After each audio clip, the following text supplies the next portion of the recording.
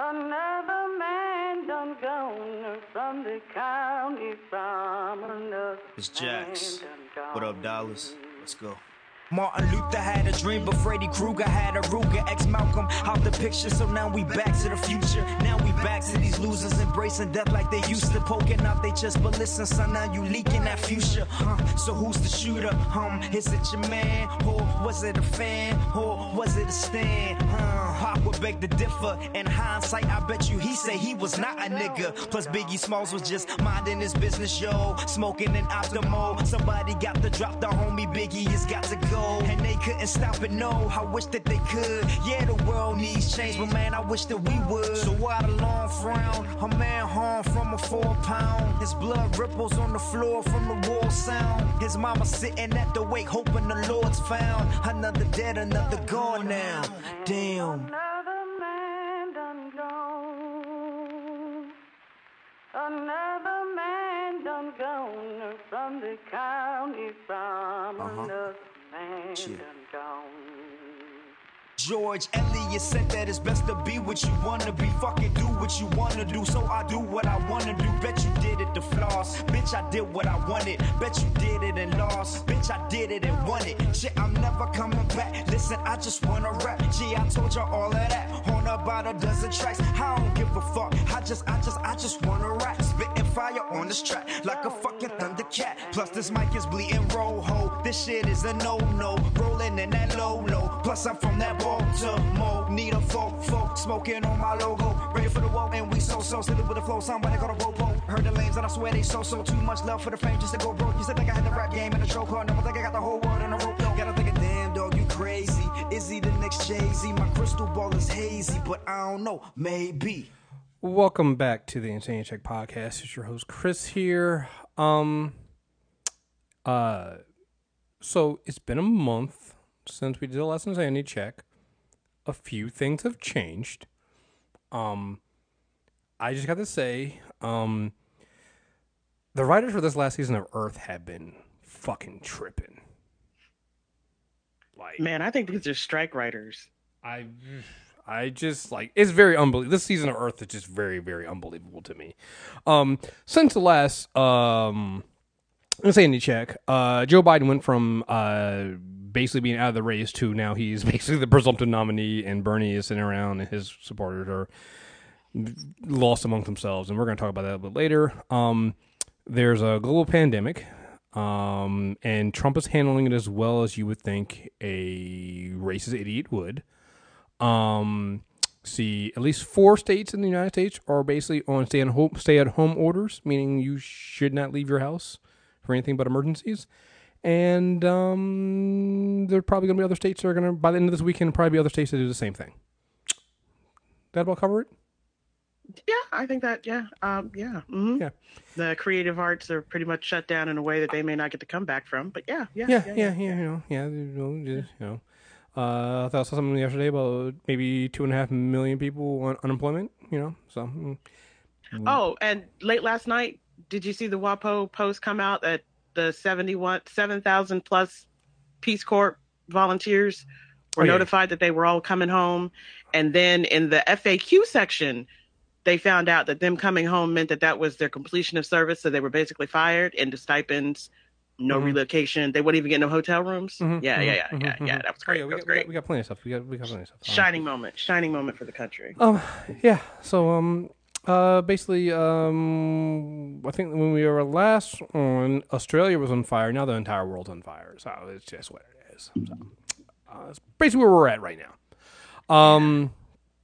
How are you doing, Ro? I'm being joined by Ro, if you can't tell. Ro, who, when you listen to if you're a premium member, you listen to our Crazies review, you'll find that Ro is banned from having any sort of sharp objects or weaponry around her. Hey, wait. When did knives get taken off the table? I didn't agree to that. I'm throwing that in there. There's a lot of things you don't agree with, but I think just for the safety of the community, I think we should make these sacrifices that Whatever. You should probably not have sharp objects or any kind of weapons around you. I just throwing it out there for all of our. I don't know what y'all doing. I'm gonna survive. For all of our safeties. I'm surviving. Yeah. if this is gonna be the last year of the insanity check, I picked a hell of a year to pick because man, I'm starting to want to say that because you said that this was it, that the universe at some point said, "Hold my beer." I've thought about this. I have had this conversation with myself, going, like, maybe it's my fault. You know, maybe I shouldn't have. Maybe I should just go ahead and say, maybe we'll go for another year, guys, and so maybe we'll get a little bit more. I don't know. It's. I think it's too late, man. We are at the end of T1, and it has been a dumpster fire of epic proportions. I don't think the universe is interested in dialing it back now. I think it's too late. You have unleashed a kraken. Yeah, basically. I mean, you got people who can work from home are basically working from home. Companies who said that you can't work from home are all of a sudden now saying, well, maybe you can work from home. Yeah. And I just want to know when everybody is ready to have the conversation about how economic systems do not equal your system of government. Are we ready to have that conversation yet? Because I would like to have that conversation. No, we're never going to be ready for that conversation. Like I just imagine. Wow. So here's the thing that I find funny. I love the optimism from people who say, once we get through this, first of all, once we get through this, I love that optimism right there. Is keep that going. Fun. Now once we get through this, that things will get so much better and we will have learned our lesson. I'm like, you guys don't know America. Come on. I've been watching America for at least 38 seasons. We're not going to learn our lesson here, guys. No. So, this ain't the first time. We ain't learned. Only thing we learned, and by we, I mean very rich people learned, is that they had to have solid disaster relief programs, and then they needed to make those futures so they could then turn it into a market that they could make more money on. Mm-hmm. That's what people in this country have learned. Bet on water and then short it in the market. Yeah. This is like, no, we're not gonna learn our lesson here, folks. Like I can just see some of the discussion on the line and realize, no, we're gonna go right back to. I mean, we can't even convince spring breakers to not spring break. Come on, man. It took a pandemic for the education system to admit that the SAT scores and every other standardized test they subject your children to are trash and that we can just suspend them. We don't actually need that shit. Yeah. It's but no, it's I think it's going to take a while. First of all, it's going to take a while for people to understand the breadth of what this is. Like, you know, and what this means. You know, people are like, oh, well, they're going to suspend mortgage payments. And that's great. And I'm like, yeah, but they're going to come back. Like, they're not canceling them. Right. And that's the other thing, too. It's like, wait until you see the bullshit they pull when they start bringing that shit back. It's one of the things like, I've seen this twist and turn in these seasons of America before in Earth. And I'm highly skeptical of things not going the way I think they're going to go. So, but yeah, so we're going to get into the Rona in a bit. But I first want to point out, I mentioned before that Australia was on fire earlier this year, late last year, earlier this year. We might as well call that Rona the plague. And apparently there were 1 million locusts in some countries in Africa. Yeah. Yeah. Why is no one talking about the monkey fight and the locusts?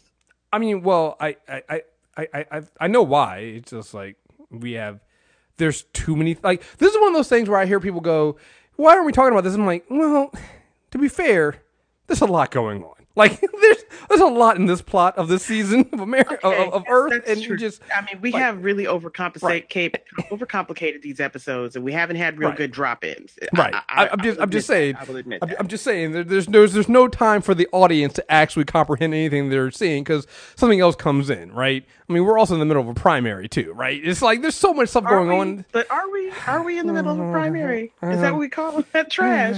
We'll get to that in a minute. So apparently, locust crisis poses danger to millions, forecasters warn. The locust crisis that has now reached 10 countries could carry on to endanger millions of people. More people, forecasters have said. Climate change created unprecedented conditions for the locust to breed in the usual barren deserts of the Arabian Gulf, according to experts. And the insects were able to spread through Yemen, where civil war has devastated the ability to grow locust populations. It's a plague. Yeah, it's a plague. It really is a plague of locusts. I think this is the one where they were also trying to send in Chinese ducks to eat the locusts or something like that at one point. Yes, they did. Yeah. So the ducks were not interested. I mean, here's the thing. Would you be? At some point, I'm not going. Right. This is an actual biblical level plague. I'm not going. No. I look at them like, you want me to go where and do what? Right. I ain't hungry. By late 2019, the locusts have moved into the Horn of Africa, finding favorable conditions where an unseasonably cyclone hit Somalia in December. This extended breeding time allowed for them to spread to areas authorities could not control because of the country's security problems. It's almost like global security and things like that, and national security somehow also tie into things like this, but it's weird. This crisis could be quite long because of the Yemen and Somalia areas that cannot control the populations. And this is an expert with the French Agricultural Research Center for the International Development. He said that in the previous decades, locust outbreaks had only lasted roughly 2 years, but without preventive systems, they will last longer, happen more frequently, and spread further. We are all linked to it in some kind of way, what is happening somewhere else affects us all. The last comparable locust outbreak was in the late 1940s and 50s, but Cressman said that was in a time when monitoring and reporting was a slow, cumbersome process, and chemical pesticides were rarely available for control operations. Historically, the Arabian Gulf has had very few cyclones, but the past decade has brought in a significant increase thanks to the Indian Ocean dipole, a phenomenon linked to the flooding in western Indian Oceans, dry weather in the east, and wildfires in Australia. Cressman, whose part of the job includes looking at historical conditions to understand current developments, said the climate's behavioral changes made that difficult.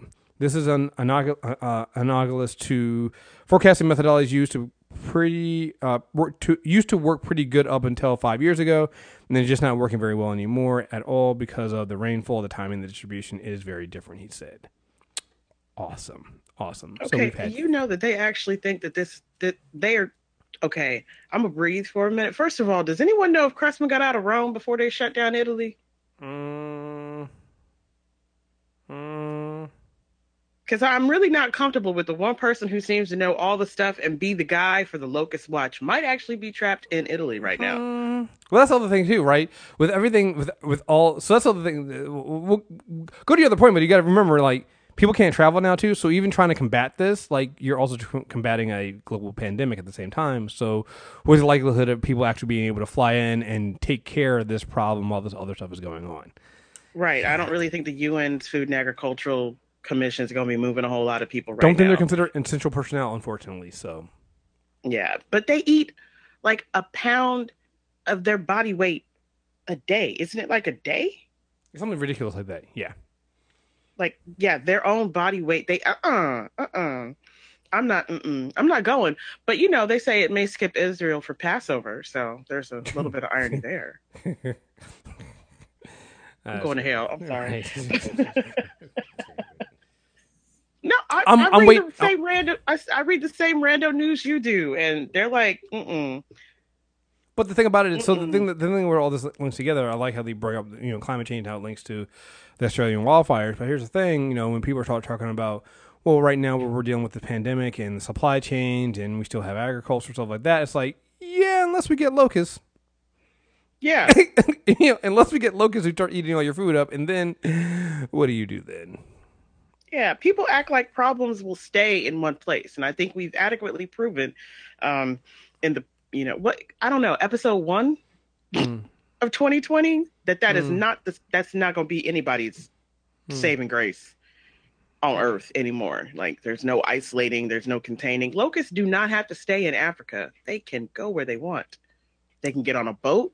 It only takes 2 because they breed like rabbits or like locusts. Oh, so you mean just calling it like the African lotus isn't going to keep it there in Africa and keep it from coming here to America, just like we call it. Don't need a passport either. It's not waiting on a visa. Don't got to go through the embassy. I mean, we have all these rules, and the locusts don't give a damn.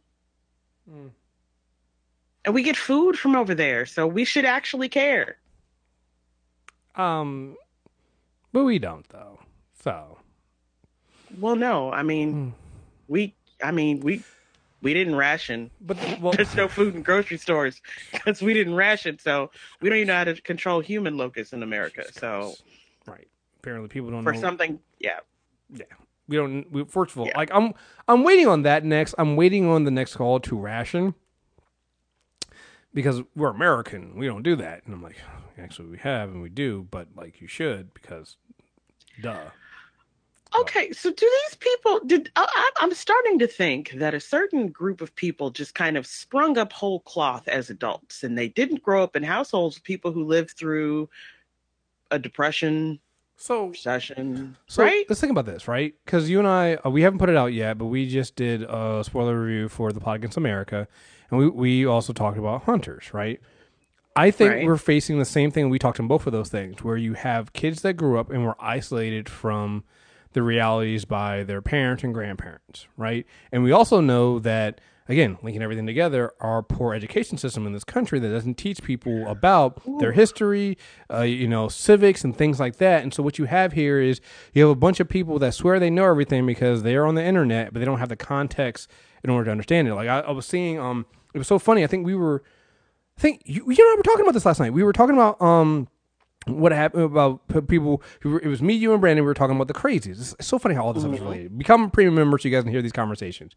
We were talking about how when they activate the National Guard, people were going to freaking out. And I literally saw a post somebody do that earlier today of how they were complaining because they saw the National Guard with their Humvees rolling through a city. And they were like, no, we ain't doing that. We get the fuck out of here. We ain't. And I'm like, somebody had explained, it's like, you idiots. They're out there moving around medical supplies, bringing in essential personnel for medical, and setting up tents. Like, you need that kind of stuff. But you see how people's reaction was to when that comes in. You're like, because you guys don't know how this stuff is supposed to work. Yeah. And so, I mean, unless you see Bruce Willis, Denzel Washington, and Annette Bening walking in lockstep in your city, the National Guard rolling in is probably not the problem that you're thinking it is. Right.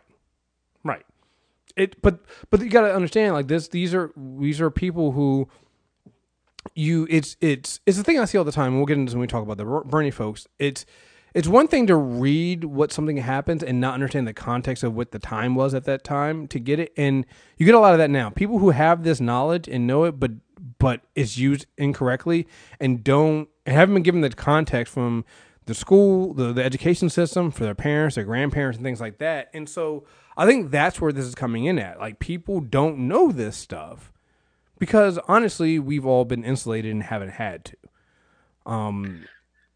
Like when you see, I had this story about how young folks are going to be the death of us all, about them still going, to the beaches, and they finally decided to shut down the beaches in Florida, because these motherfuckers were still going to the beach. Man, those were the weirdest city council members that I actually ever saw about that.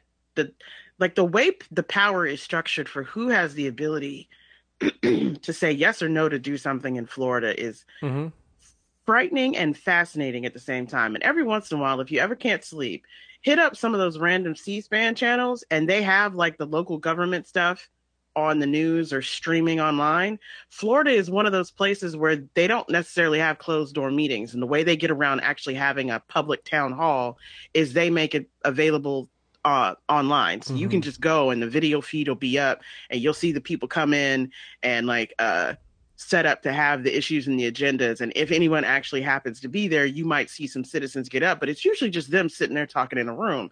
And it looks like who's on first, I don't know, is on second, Abbott and Costello routines. Sometimes you're just waiting on someone to just like, whoop, whoop, whoop, whoop, whoop. And I was like, this is how this is what y'all make laws? And there are a lot of the people who control some of the local ordinances or the regulations, or they make the determination if they're going to comply with a recommendation from their mayor or from their governor. And up until recently, they were like, we're not doing this, and commerce and tourism, and this is who we are, and we're not gonna. And I was like, y'all talk about like we can actually just go out and kill Rona, and then everything will be fine. Like if it's a person, we're American. Of course, we can just go out there and Trump can go out there with his bare hands and choke the Rona. Of course he can. We're American. Sure, Jan. Come on. Sure, Jan. Sure. So here's the funny thing about that, though, right? So you have all these kids that are out there going to these parties and things like that. They're now the beaches are shut down. Guess what they're doing? They're going home. They're going home. Like they're going home. Like, honestly, my thing would be you quarantine each of them and you test each of them before you let them go. But we're not going to do that. Like that's why we're seeing the number of cases in America like skyrocket. I think we're now over 10,000. We might be up to 16 or something like that now. We are getting more testing done, and so you're seeing that places like New York City are hotbeds for it. But the other thing too is like it's also spreading because we haven't fully locked people down. We have people that are doing, like, I've seen, there was a thing this morning I saw people, I don't know if they were flying back in from Miami or going to Atlanta from Miami, but I was seeing the images of the airport. And yeah, I'm like, the airports are, why have we not done some kind of coordination at the airports? Still. At the very least, you should have tests at the airports. Like if you're gonna before you get on the plane, you got to get tested. If you're gonna still let people fly, and I understand you can't completely shut it down right now, but like,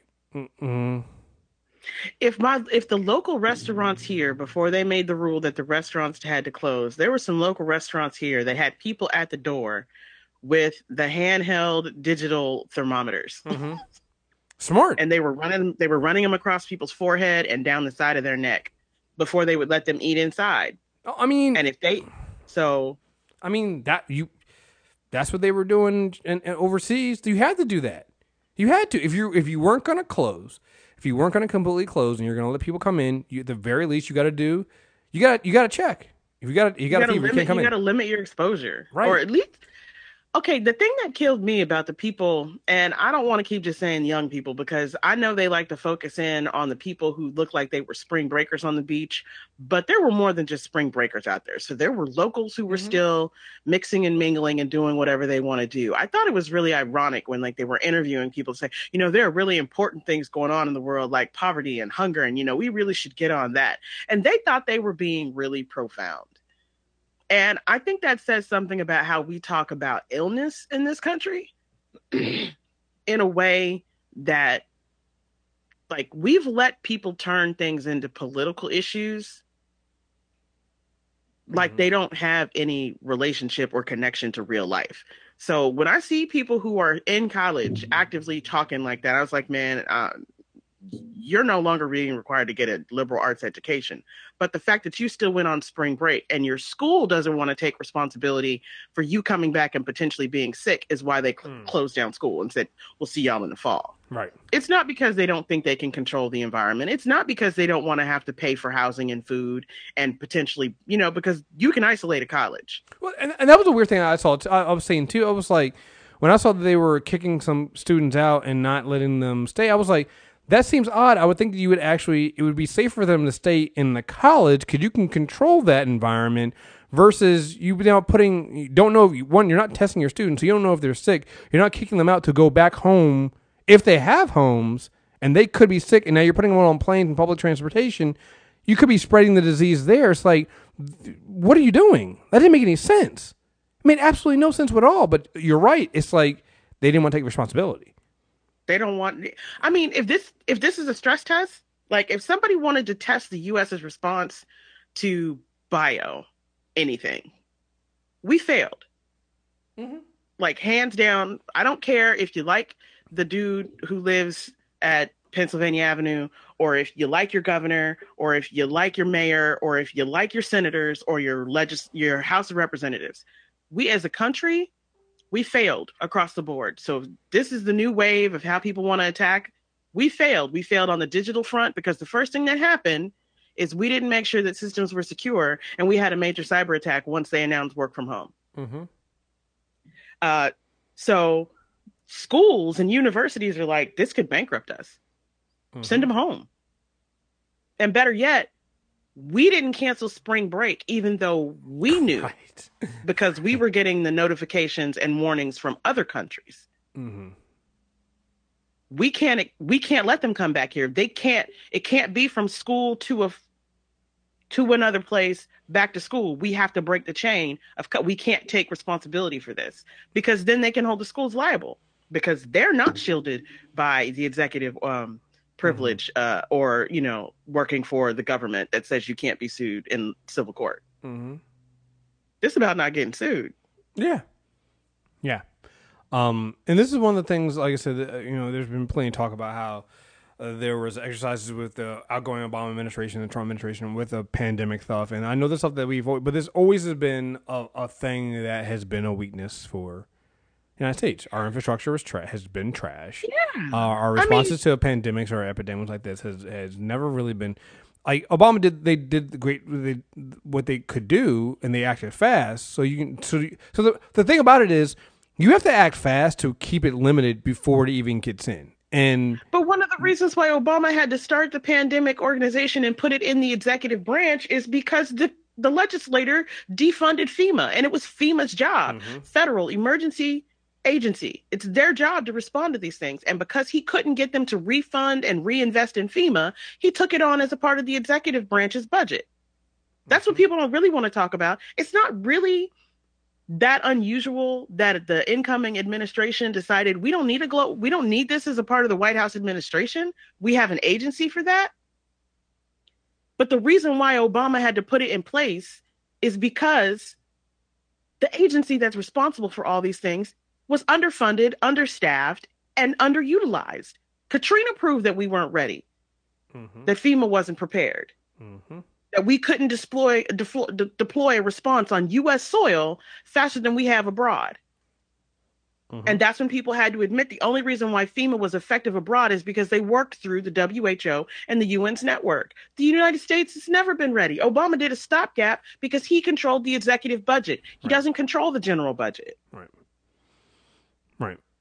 I'm tired. I'm tired of people playing like this is a problem that just showed up. This has been a problem since they let the solar panels get taken off the White House when Reagan came into office. Now you got me sound like my damn mama. But it's true though. I mean, this is something that's come in, and it has been this is what happens when you let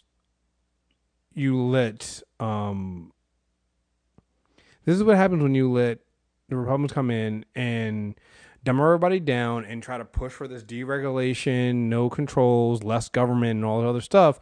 And now you're looking here and you're seeing people going, oh shit, we actually do need government.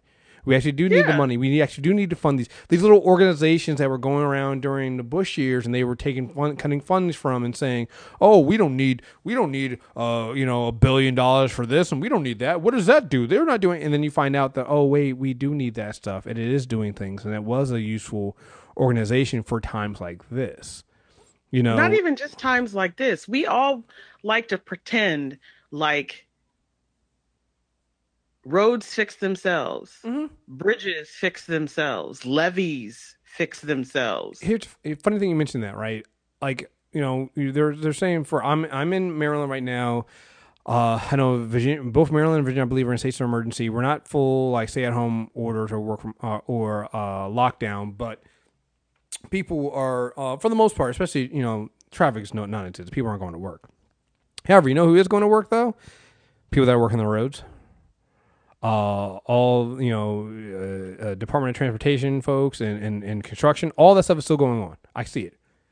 Yep. See it every time, and these are the people that, have to be out there all the time. And these are the things that people sit there and say, oh, we need to cut funds. We don't need this. We don't need this until you do.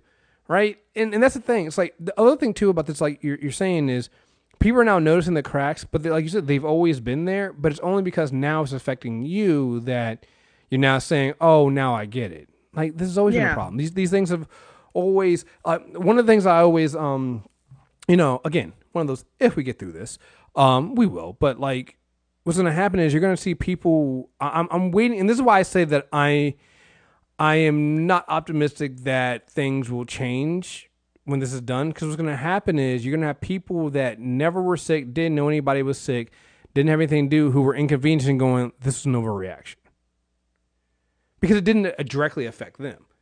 Absolutely. Like, it's going to be just like H1N1. Right. You're already seeing it now. Like people go like what they were using. It was like Trump was using the whole thing about Ebola, and people were saying, "Oh, it was an overreaction." Ebola was an overreaction because only 2 people died, but only two people died here in the United States because of the fast-acting work of the Obama administration and the things they put in place. Like overreaction, everything seems like an overreaction when it works, right? Hey man, like, you know what? Let's overreact and live. Right. The opposite of the over. There is no in between here, right? There is no half measures when it comes to something like this. Is that deadly? So either you overreact and prevent the stuff from happening, or you don't, and you get what we're getting now with Trump, with a rapidly spreading disease, and now you have to shut down entire industries that is going to, for the foreseeable future, wreck the U.S. economy. And I've seen some people going, "Oh yeah, this is what we do." I'm like, you guys don't understand. You guys are still not fully understanding what this is going to do for years later. Like, this is not opening the door. I live in San Diego. People out here are making money hand over fist, and the reason why they're doing it is because they're shorting the stock market. Mm-hmm. They're betting on what's going to fail next, and they're making a killing. Right. You're not, and they're going to be the ones on TV talking about, "Oh, this was an overreaction." We need to stop calling everything that we don't like or that has even a minor inconvenience to us an overreaction. It's called reacting. People no longer realize what reacting looks like, proper reaction, because everybody's gotten so used to people being like dormant or, silent on a subject until we're not supposed to wait until it's a crisis before we're doing something. Well, that's problem, why you have crises. Well, the other problem too is that what you said there was a reaction. Like, what we really need is to be proactive, and we've already shit the bed on that. So we already shit the bed on being proactive. So now you have to be reactive so it doesn't get worse. You got to live with that. The only thing this country likes to be proactive about is going to war. Valid. I mean, it's true. Like, I'm still watching some people still deny that this is a real thing. This is an issue. Mm-hmm. Mm-hmm. Up until last night, one of my friends was still saying, "Oh, this isn't real." But then she lives the place where that family of 7 has half the people dropping like flies because they didn't cancel that dinner. Yeah, I've seen that. So there's a story about there's a family of like 11 or something like that. It's a big family. It's like a big Italian family in New Jersey. A lot of people. 7 of them contracted coronavirus. 4 of them are dead. They had a big family. 3 are in critical care. 3 are in critical, and the other 3 are in critical care. That ones had coronavirus. Like, it's a sad story. It really is. But at the same time, in the back of my mind, I'm going like, you guys had that big family dinner after we even told you guys to limit like interactions. I'm not trying to blame, but I think it's a very because that's the other thing too. Like, the people have interviewed people that have survived in this family. They're doing this and they're being very respectful, and I agree with that, and you should. And I don't want what I'm about to say sound like victim blaming, but it is a very good tale of caution that these things weren't said just to be said. The whole thing about social distancing, the whole thing about I haven't seen my girlfriend in like 2 weeks. And I don't know when next time I'm going to see her because she's in D.C., I'm in Maryland, I live with my dad right now, right? So it's like, just that's not going to happen, right? I live with my 70-plus-year-old dad. So I have to limit where I go and who I'm interacting with, right? I can't risk bringing something back into this house. Man, I got asthma and my body produces an antibody that throws me into anaphylaxia and turns my lungs off. Where do you think I'm going? Right. So, these things is a caution where people go, it's not going to happen to me. It absolutely could happen to you. I have asthma too. I don't really get asthma attacks like that. It's very it's like dormant, but still I'm like, there's also a bad allergy season too. so it's also been it's also been a really bad allergy season. So I'll be outside, I'll be doing something else. I'm like, getting a little mucus in my, I'm getting a little tight in the chest. I'm like, do I got that Rona? You start so it's like every other day I'm over taking my temperature just to make sure I ain't got a fever, just to be on the safe side, right? It's like that kind of stuff. He's like, you gotta make sure and you gotta be careful on this stuff, and it's not a game here. No. It's not a game, and so many people, I think, it was so funny in my office for the longest time. People were saying, "Oh, it's not that serious, not that serious." Then all of a sudden, I think when they shut down the NBA, that's when everybody when the NBA shut down, that's when everybody was like, "Oh, oh, it's real. So now half my team's in and half my team's out. We alternate like that because like people are like, yeah, maybe it's a little more serious than I thought it was. I'm like, yeah, it is. Yeah, motherfuckers. All the news out here was about the poor high school athletes who weren't going to be able to go and do travel visits to college, and the inconvenience to all of these other things. And last night, they actually had a report where somebody was talking about how this was something that we needed to be focused on, solutions to keep this. We're a port city. We can't really afford for this to become anchored here. And it's all because a girl who used to live here for 10 years went back to Italy to be with her fiance and is now quarantined. Mm-hmm. And she did a video Skype in with the news and gave them pictures and stuff and was talking about what's actually happening with people who are in buildings. And now they're suddenly talking about things and, saying, hey, we should listen to the level 4 warning. If you can come home now. Right. But if you can fly into a smaller, this is when I live somewhere that's truly bougie. They're like, if you can fly into an alternate airport, do it. Try to avoid the man. I was like, did y'all just tell people if you talking about private planes? You ain't talking about anybody got to be on coach. What alternate airport? Where you landing? But that's the mindset out here still. Like our mayor actually had to sign an executive order to get bars and restaurants to close. That's how much people here were not having it. Like the part of town that had a Hep A, B, and C outbreak, and they used the word outbreak, was flooded the first Saturday after they were talking about everybody needs to start social distancing because we were seeing an uptick in numbers. Mm-hmm. He had to sign an executive order and empower the police to threaten people with arrest, to get them to go home and stay home. Yeah. So it's partly that. There was also the other thing that did this no justice when it came to the United States. Because again, we'll get to the idiot we have at the top here, who was just a fucking fool. If we got to. But the other thing that did not help, especially when it started off, was the reporting and claiming that it was only really a serious issue for those over 65 or those who had underlying medical conditions. And we're now finding out that that's not true. Like the highest number of hospitalizations in the United States are between the ages of 20 and 40 or something like that, or 20 and 44. Like there's apparently there's a New Orleans DJ, Black and Mild, who 44 dies after a coronavirus infection. I think some of the members of that family, that Jersey family, were under 50, who died. Like the New Orleans DJ is 44. Yeah, he's 44. And so. Yeah, and so I think that also didn't help because people made it seem like it was just an old person's disease, and if you got it, it would just be like the regular flu, and you'd shake it off after a few days and be fine. And but Google Twitter was scary when they thought it was just an old people disease. Folks got real scary with it. If you die, she dies, she dies. Oh yeah. People were all like on some, it's a boomer remover drug and stuff like that. I think that was also a Russian bot thing, but whatever, right? I hope so. But like, and I'm like, okay, but you guys are still being a little bit too reckless for this shit. And like, what if it's not, right? It's like, we didn't have a lot of information at the time. Nobody could be tested. One, there's the self aspect of it. It's like, what if it's not, what if it's more harmful for you than we think? We didn't have the information on who it really was affecting. And then two, it's like, motherfucker, you guys interact with older people all the time. Yeah, I'm like, did you say you're okay if your grandparents die? Right, you're okay. You interact with people that have asthma and other respiratory diseases, that chronic diseases. It's like, you can give it to somebody else. You can be a carrier. Matter of fact, that's even scarier. That if you don't show symptoms, you can give it to somebody else still. Like, yeah, motherfucker, that's a problem. You got to stay your ass home. I told somebody the other day that I think this stuff is just going to go dormant in the United States, and we're going to keep having this problem rolling out over and over again because it is. No, absolutely. It's not going to go away. It's going to keep coming back. I absolutely agree with that.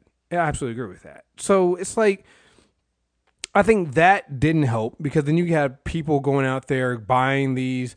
People were out there going out and buying these cheap tickets to go to these places and still traveling and still acting like they were keeping their travel plans and doing all the other stuff. And I'm just like, I don't know. And then now you see it, right? Now you see that That's why Paris closed. They saw all those cheap tickets and started seeing people talking online about, oh my God, I can go to France. Next thing you know, France is like, we are not open for business. Mm-hmm. Sir, this is a Wendy's. So now you have shelter-in-place orders for, these are whole states, California, New York, Illinois, and Connecticut, I believe. And then there's other places that have just like some cities and counties inside of some states that have shelter-in-place orders in there. But it's like, you understand how big that is? That California has a shelter-in-place order. Governor Newsom, you can have whatever problems you want with him, and I have them. Every once in a while, I think he gets a little short-sighted in who he thinks his constituency is and what he thinks they do. But he actually went on TV and he's like, if you need somebody to blame me.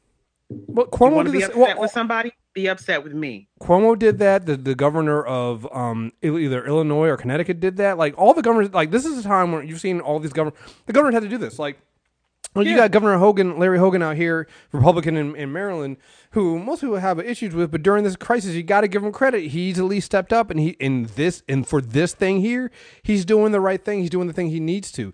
Old blackface boy in Virginia, he's over here. Like, I'm telling you, listen. He went to work, yo. Listen, let me just tell you something. All right, the greatest thing that ever happened to this motherfucker was having them blackface pictures come out because he been working overtime. Facts. For black he wants people. redemption so bad. He shows up on time. He stay late. He reads everything before he signs. He's not trying to have no more problems. He wants no smoke from nobody. Look, I get it, right? Blackface is bad. His excuses are bad. I get it, right? But let him work out his guilt. I mean, this is one of those things where as Ralph Northam, right? I couldn't remember what his name was. I just call him Blackface Dude. I'm just like, wrong as fuck. But like, if we can keep holding this blackface thing against him, and it's going to force him to do this work, I'm gonna allow it, yo. I'm gonna allow it. He can stay. Yeah. It's like, just you can say. I'm gonna keep those pictures in my back pocket, though. I'm gonna keep the pictures in my back pocket so you don't forget it. But I did think it was interesting that, like, even he waited till somebody else had done it. But it's like you could tell he was ready. All he was doing, he's like, I just need one person. Right. I can't be first because I'm trash, but I just need right. one person draw a hard line, and I'm right behind you. Right. I felt like Cuomo in New York was waiting, which is why I was like, I watch. If you ever get a chance, or you can find the channel somewhere, watch the news from like the NHK World for Japan. If you ever really want to know what we export for the news and the sound bites that go global, watch them tell you the American news. I mean, the montage was amazing. And I was like, I did not know this. This is fascinating. Why can't I get this on my TV? But when they started showing out the governors, like the newscasters were confused for a minute. You're like, wait, who runs the country? They're like, it's not the president. Someone is being authoritative. I was like, damn. I saw somebody on Twitter call it President Cuomo and Vice President Newsom. I was like, yeah. But that's what you've had to do. Like, because Trump, the leadership at the top is so trash right now, and he clearly has no idea what he's doing. Governors have had to step up and actually take charge and run their states, and governors have that power to do that in their states. But we also need federal. North Carolina, right? But we actually do need federal. They need federal help. Like, they can't do it all, and they're doing the best they can. And I think that at one point that scares me. I think that we're going to see a resurgence of the whole libertarian. Oh God, I was just about thinking that we didn't talk about this. I was just thinking about that.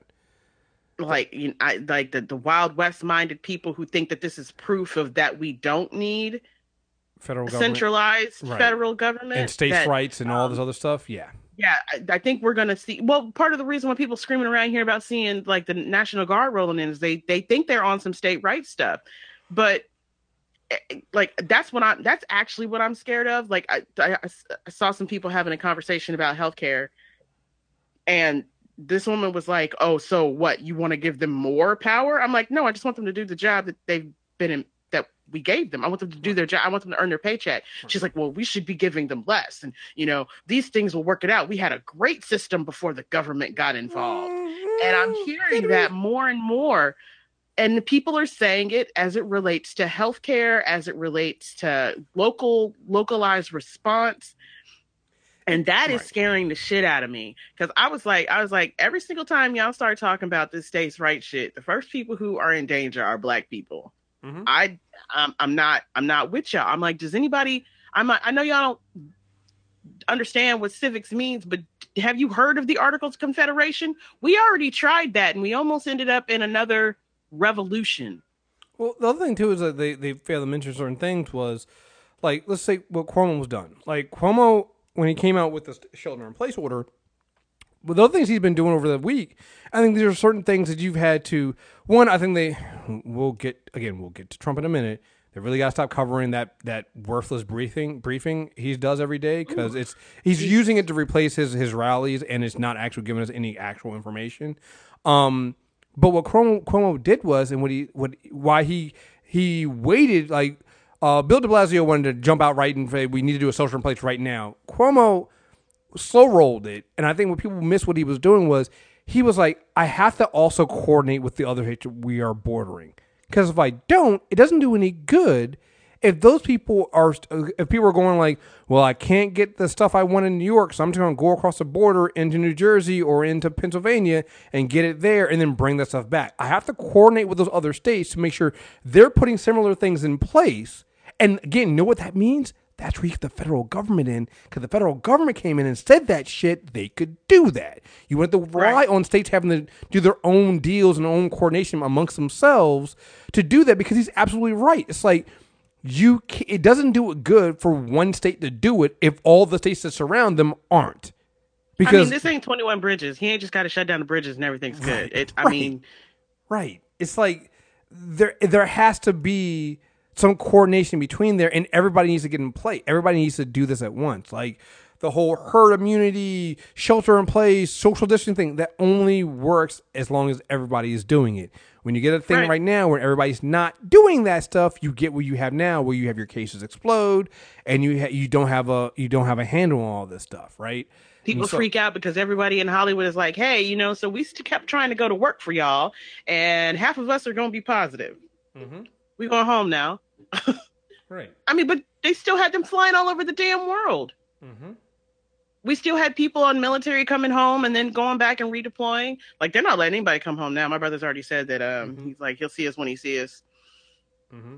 But yeah, like, people act like all they got to do is pick up the phone and they talk to each other and everything's fine. But it may not have been in New Jersey's best interest to shelter in place at the time that it was in New York's best interest, until they find out that New York is going to start closing down services, which means people are going to be starting to look at the next closest thing, which then makes it more important for their governor to be talking to the other governor and for the mayors to be talking. We don't want y'all coming here. Now, and the one place where that may possibly have not necessarily gone down like that is Louisiana, because they're under French Napoleonic Code still. So wards can close themselves off, and they do, and they will sit across the road with guns waiting on you. But that's not supposed to be how it works. People aren't supposed to have to say, we will defend our borders. Mm-hmm. You don't want that. I get it, but that's what I'm afraid of. I'm afraid that we're going to roll back into this whole deconstruct it all, and it's not going to just be the bros, it's going to be the other side of that, people who think the republic itself is a bad idea. The Ayn Rand is a man among us, because I really would like to go back in time and smack the shit out of Ayn Rand and then never let her print any book other than Dawn. She that's the only book she got that's not trash, but philosophically speaking. But that's what we're going to get, Chris. We're going to get these people now who are saying, well, we privatize it. Because they're the same people who are screaming, eat the rich, but just for a different reason. They should be stepping up. How come they're not donating? They're like the fact that they want to laud everything. Like Rihanna said, I will buy the ventilators because y'all not going to let my people die. Christian Siriano saying, we have the shelter in place. And oh, by the way, we're all seamstress and designers. Tell us what the specs are for the masks. We'll make them. Right, and that's the thing that's so weird because what is the act that Trump says that he signed? The Defense. Oh God, it's like the Defense Production Act, right? The one that he resurrected. Right, that he hasn't. He's invoked it. He signed it, but he hasn't actually used it. Yeah, which is crazy to me until you start thinking about, well, he's probably pouring money into the companies he wants to actually produce this and not do that. So, but if we would know that if we saw his tax returns and knew anything about his finances. You ain't even got to see his tax return for that. You remember that press conference they had where it was in the conference room at the White House before he realized it's probably a bad idea to be letting people close to where his bedroom is. Where he had people in talking about the vaccine and making the test, and he's acting like he's getting competing bids. Well, they told me they could do it in 2 months. How come you're only saying this month? That's what this is. It's all performative. It's that shit. He actually thinks that he's supposed to like, he can use this to stimulate the economy. It's why the pharmaceuticals feel no shame in the second that he announces something, doubling, tripling, and quadrupling the price. Yeah, the anti-malarial drugs that he said that he has a good feeling about, it miraculously went up in price shortly. It's sold out here. It's sold out. There are people who are on that medication for diseases that without it, conditions that without it, they die, who were told they can't get their prescriptions renewed because doctors are writing prescriptions into themselves and their family and friends, and the stock is out. And the price is 10 times as high as it was before he said it.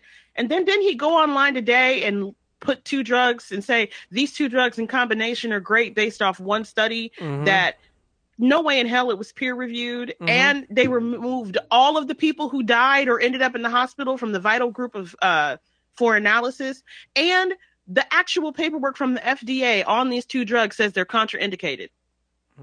Yeah. They can cause arrhythmia and trigger the side effects of each other. Yeah, it's clear that they need to stop covering this. Like I saw somebody right here. Somebody reached out to Jack from Twitter, says, "Hey Jack, for the safety of the country and to prevent runs on medication, can you please suspend real Donald Trump's account? These kind of tweets are going to cause chaos and mass panic. If not, can you at least delete this tweet?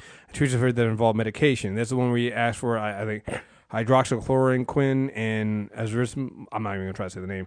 Taken together, have a real chance to be one of the biggest game changers in the history of the medicine. The FDA has moved mountains. Thank you. Hopefully, they will both, in capital letters, works better. H works better with A. International Journal of Microbial agents. Trash study. Yeah, he's throwing this shit out there. He's throwing this shit out there, and there. Does anybody else think it's weird that he tags agencies that work for him, and like he's calling them out on Twitter? Does anybody else think it's weird that the person who's supposed to be leading this country throws his own divisions of the government under the bus like they're his competition? Have we reached the point to where that's not okay? No? Yeah. Because it was super... I'm like, did he tag the Department of Health? Did he tag the FDA? Don't do that. His whole thing... his whole thing is so selfish. They're like literally. So the last change that came out on the 25th, literally the day after this, I had already put this into the notes to talk about for the March show, not knowing that we'd be where we are today. And I know this has been brought up several times, but this is from February 28th. President Donald Trump accuses Democrats of politicizing the deadly coronavirus during a campaign rally here on Friday, claiming that the outbreak is their new hoax, as he continued to downplay the risks in the U.S. That is February 28th, folks. As people have pointed out before, he is now kind of going and saying he always knew it was a pandemic, always knew it was a problem. He says, this is their new hoax. Trump continued, adding that that attacking the White House response to the coronavirus had become the Democratic Party's single talking point. Trump has weaponized the word hoax throughout his presidency, using it to belittle and discredit former special counsel Robert Mueller's probe into the Russian election interference, as well as his impeachment trial. He has also had a long history of distrusting experts, most notably his own intelligence community and government scientists. I mean, this is when I want people to go back and watch Where's Roy Cohn. Yeah, remember talking about that. So I think about that. I think about that documentary every time because Roy Cohn did the same thing. And what kills me about it is Trump isn't even that good at it. No, he's terrible at it. But he's following that playbook. He's following the playbook of calling everything a hoax, challenge the media, challenge the experts, seed distrust among the experts. And make it so that you alone have the answers and make it about you. He's following that playbook. The thing that kills me about it is he's not even elegant with it. Like at least a lot of Republicans that follow that playbook, at least they're kind of quote unquote elegant with it. And they at least kind of, you can go be like, well, yeah, if I, close my eyes and drink a lot, maybe it would somehow kind of make sense. He doesn't even make sense. Like Trump's not even making sense. He missed the greatest softball in the world at his last press conference. So it was Peter Alexander asked him, what would he say to the Americans who are scared? And Trump went. Let me see if I actually have that clip here. Let me see if I can actually play it. So for people who haven't seen it, can hear how fucking ridiculous this is that he got angry at this. So let's see. He's probably going to play a thing first. So here we go. Children in their homes right now who are homeschooling, doctors who say they don't have the masks they need to do their jobs. Your message to them? My message to the American people is that there is a very low incidence of death. You understand that. And we're going to come through this stronger than ever before. So here's the other thing, too, before I finish this, because it's a long clip. Low incidence of death, okay, sure. But you're going to flood the hospitals, and other people that go in for other things are going to find themselves being triaged and not being able to, like, what's happening in Italy is kind of bad. It's kind of bad, So if you get it, if you happen to get it, it is highly unlikely. It's looking like it's getting to a number that's much smaller than people originally thought. Not true. In terms of the ultimate problem, which would be death.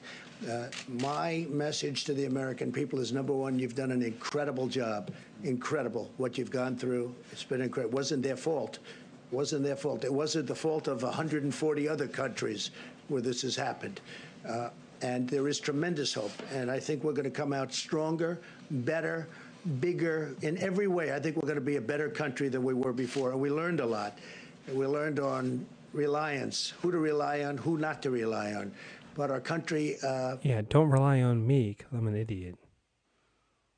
Our country has been incredible, the way they pulled together, including the fact that I just spoke to Senator Schumer. We had a wonderful conversation. We both want to get to a good solution. But it's been really, for me, watching and seeing people that weren't speaking, getting along well, because we all have one common aim, and that's to get rid of this invisible... Oh, God, that's too safe. So it didn't play there. So that wasn't the Peter Alexander. Let me see if I can get another one going. But, like, for the life of me, I can't understand how people hear him talk and go, that's my guy. Like, but I can. I'm not going to lie. I can. And part of it is when I was in law school, there were dudes like that guy. And when I lived in North Carolina, if like you pay attention to how some people talk about certain things, they're only listening for certain phrases. They're only listening for a certain tone. And he has it. It doesn't have to be eloquent. It doesn't have to be elegant. They want to be able to say, that's my guy, and he cares about me. So when it's not his fault. They think it's perfectly okay for the person in charge to point fingers, as long as he can identify somebody for them to get behind, be afraid of or to blame for something, they will absolve that guy of everything. And he does that. People still think that they're getting the person who was the scripted hard ass on The Apprentice. People still think those little sound bites that we saw in Where Is My Roy Cohen were all manufactured of him being the hard guy on the phone. So when he gets up to the podium and he starts talking low incidences of death, you have to remember, these are the same people who think problems in this country that they should be voting about don't affect them. Oh, they don't mean me. When they say there's going to be an economic downturn, they don't mean me. They mean those other people. Oh, well, he promised to get my jobs back, even if he doesn't have the power to do it. See, that's when they like to, that's the thing. That's all they want. I get it. They don't care about competence, man. Well, no, competence scares them. The thing about it is, so I guess I'm comparing him to another incompetent president, like Bush. Like, Bush is also incompetent, but, like, Bush could, but like... Cheney wasn't.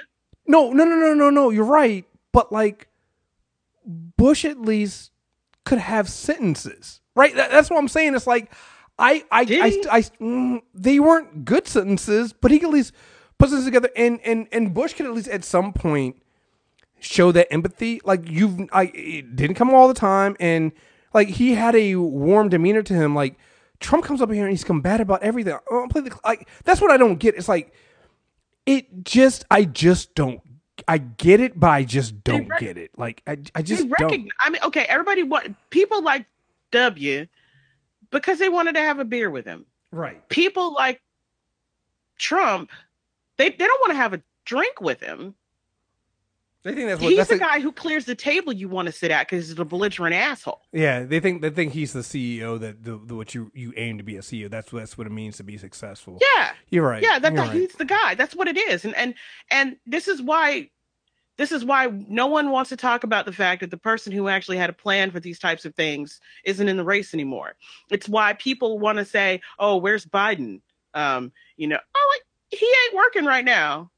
He hasn't been hired. Let's save the where I got some stuff for the where I've got it on the list. But when it comes to the president and when it comes to these types of things, he's the guy who can say, "See, this is why we have to privatize these things," because people are still convinced, in some kind of way, that if they put this into private hands, where we don't have the right to tell them when they are and aren't going to act, that somehow is going to be better for the everyday person. Because they still want to pretend like altruism is a thing in commerce. Mm-hmm. Everybody got mad about that video with Gal Gadot and her friends. Like, oh, look at all these rich people. I was like, okay, but you also have to remember, they get paid. They're gig workers. They get paid obscene amounts of money because they can go 2, 3, 5, 10 years between jobs. That money has to last in the meantime. I'm like, for the people who don't work often enough to get into the union, it also has to cover their health care. It has to cover their family. So we get mad at the lifestyle that they have to live, but we also put them in the position to where they have to buy compounds. They have to buy these places that are away because they can't mix among the regular populace because we don't let them, because we've empowered the paparazzi. So we created this whole system. Mm-hmm. But then we turn around and say they should be using their money for the people.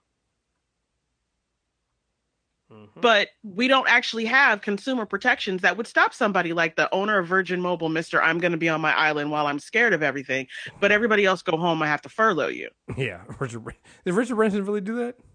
Yeah.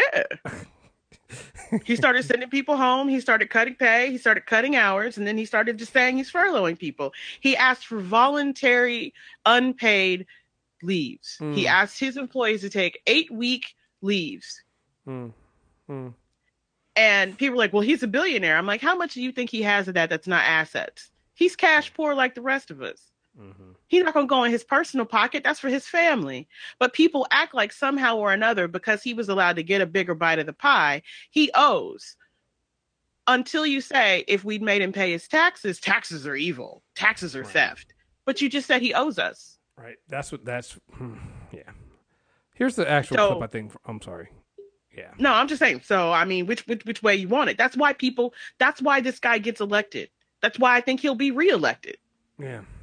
I made 5 G's at the last election because I bet everybody. I was like, he shouldn't win, but he's gonna win. How much you want to bet? So here's And then, of course, I had to go pay another debt, so I didn't really get to enjoy that money. But I made it. Why is this not playing now? I had it sitting there. It don't want us to suffer through his voice. Doesn't want to suffer through this fucking idiot. But I agree with you. People need to hear it. Yeah, because it's so ridiculous. Like he gets angry for being. At Qualcomm, we believe the world should move. No, we're not going to play the ad here. That's the one thing. So it's nice to know that even through the pandemic, these shitty ads still play on videos you need. So gotta love it. Man, they got to get their money somewhere. Everybody who did an ad buy for a movie or anything else like that, they can't get that money back. Oh, yeah, they're gonna.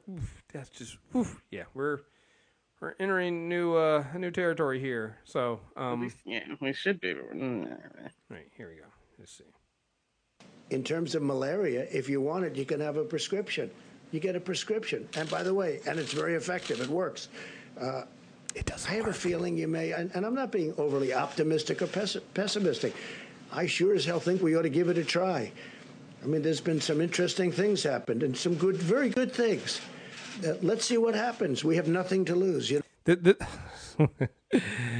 It's after that, right? Yeah, it is. But it's like, because basically what it said, there's a Peter Alexander was asking him, it was like, hey, man, you told people to go out there and use this anti-malarial drug, but like, there's no indication that it actually works. So what do you say to people about this? And Trump's whole thing is, well, I got a good feeling about it. Like, what do you have to lose? I'm like, your life, the symptoms that come from it. Like, come on. What the hell do you have to lose? Everything. Okay. So your life. John, go ahead. Dead. What do you say the Americans were scared, though? I guess nearly 200 dead, 14,000 who are sick, millions, as you witnessed, who are scared right now. What do you say to Americans who are watching you right now who are scared? I say that you're a terrible reporter. That's what I say. Go ahead. I think it's a very nasty question, and I think it's a very bad signal that you're putting out to the American people. The American people are looking for answers, and they're looking for hope. And you're doing sensationalism, and the same with NBC and Comcast. I don't call it Comcast. I call it Concast. Let me just for whom you work. Let me just tell you something. That's really bad reporting. And you ought to get back to reporting instead of sensationalism. Let's see if it works. It might and it might not. I happen to feel good about it, but who knows? I've been right a lot. Let's see what happens, John. He has not been right a lot. He's been wrong an absolute lot. And how do you... So Peter Alexander later comes in and says that, you know, I give him a softball question. First of all, class, what have you learned here? Don't give the president softball questions. You fucking idiots. Yeah. Don't give him softball questions. He's supposed to be the leader of the free world. He's supposed to be the president of the United States. You don't give him softball fucking questions. But it's the question they give everybody in a time of crisis. It's a standard No, it is. opportunity. No, it is. So, it is. I mean, It is. But at the same time, this isn't a standard president, and you know how he acts, and you know how he reacts to things. So you don't give him the softball question because you know he's never going to say the things. He's never said the things to calm the American people. He doesn't know how to fucking do that. So you don't give him that goddamn question. Right. You don't give him that question. Right? Yeah. You just don't. But I think I was hoping, because I just sat online and I watched this happen, and I was like on Twitter and people started talking. I was like, how do you not? I was like, everybody wants to talk about the presidential pivot. Everybody wants to talk about that penultimate moment when he really truly embodied what it meant to be a president. Everybody keeps looking for that moment and trying to identify it. Well, that's the question. That's the moment. And that's who he told you he was as a president. He's a small-minded, hyper-aggressive, belligerent, incompetent, who can't even recognize when the reporter is handing him exactly what he needs. Yeah. But it's also because he's an idiot. Right. And I don't mean that in like, I'm not trying to be ableist, and I'm not saying that, but he truly, No, but this is the man, this is who he has been, is who he was during the Puerto Rico But that's hurricane. still out of lights for 30 right, days. Right. Puerto Rico is who he was during Charlottesville. Is who he was throughout all of this shit. Like, that's the thing that I need the media to wake up for, is that this is who he is. Like, when you have to, when you're covering his press conference live, and you have to watch him say something that's not true, and then immediately after that, see the actual scientists come out and say that's not true in the nicest possible way, because they one, don't want to anger him, because then they won't be in the position they can to try to help people. It's like, what are we doing here? Yeah. You're not supposed to have to walk on eggshells with the guy who's Right. supposed to be in charge. But everybody has to do that, right? You have to have people that would want to shut him out and completely do this, having to play this role and play this game, because they know that he has the money. Like, Cuomo has to is trying to play nice with Trump as much as possible, because he's like, we need the federal government to give us the money and open up the lines of supply that we need so I can protect my people. And Trump knows that. And so at some point, the media has to come in and step in and say, we're going to go to the people we need to talk to directly. And we're not going to let him basically because he can't hold his campaign rallies. He can't hold it. No, but he can hold the press corps hostage, and that's what he's doing, and honestly. yes. I think that's why they're having him. I don't even think it's really about trying to have his campaign rallies. I think it's about holding the press corps hostage. Yeah. He's one of the most selfless people you've ever seen hold this office. Mm-hmm. Next to I'm another, saying something. Well, Bernie Sanders would have been next, but we're going to deal with that one later. Actually, let's do it right now, because we're also in the middle of primary season. When I last did an NTNE check, I thought that we knew I think it was right before, it was like the date of the South Carolina primary. We knew Biden was going to win in a landslide. I did not know that he would then turn around and then win Super Tuesday in a landslide. And How do you not know that? How do you not know that? I didn't know he was going to win all those Super Tuesday states. Yeah. I didn't think he was going to win all those. I thought he would get some of them.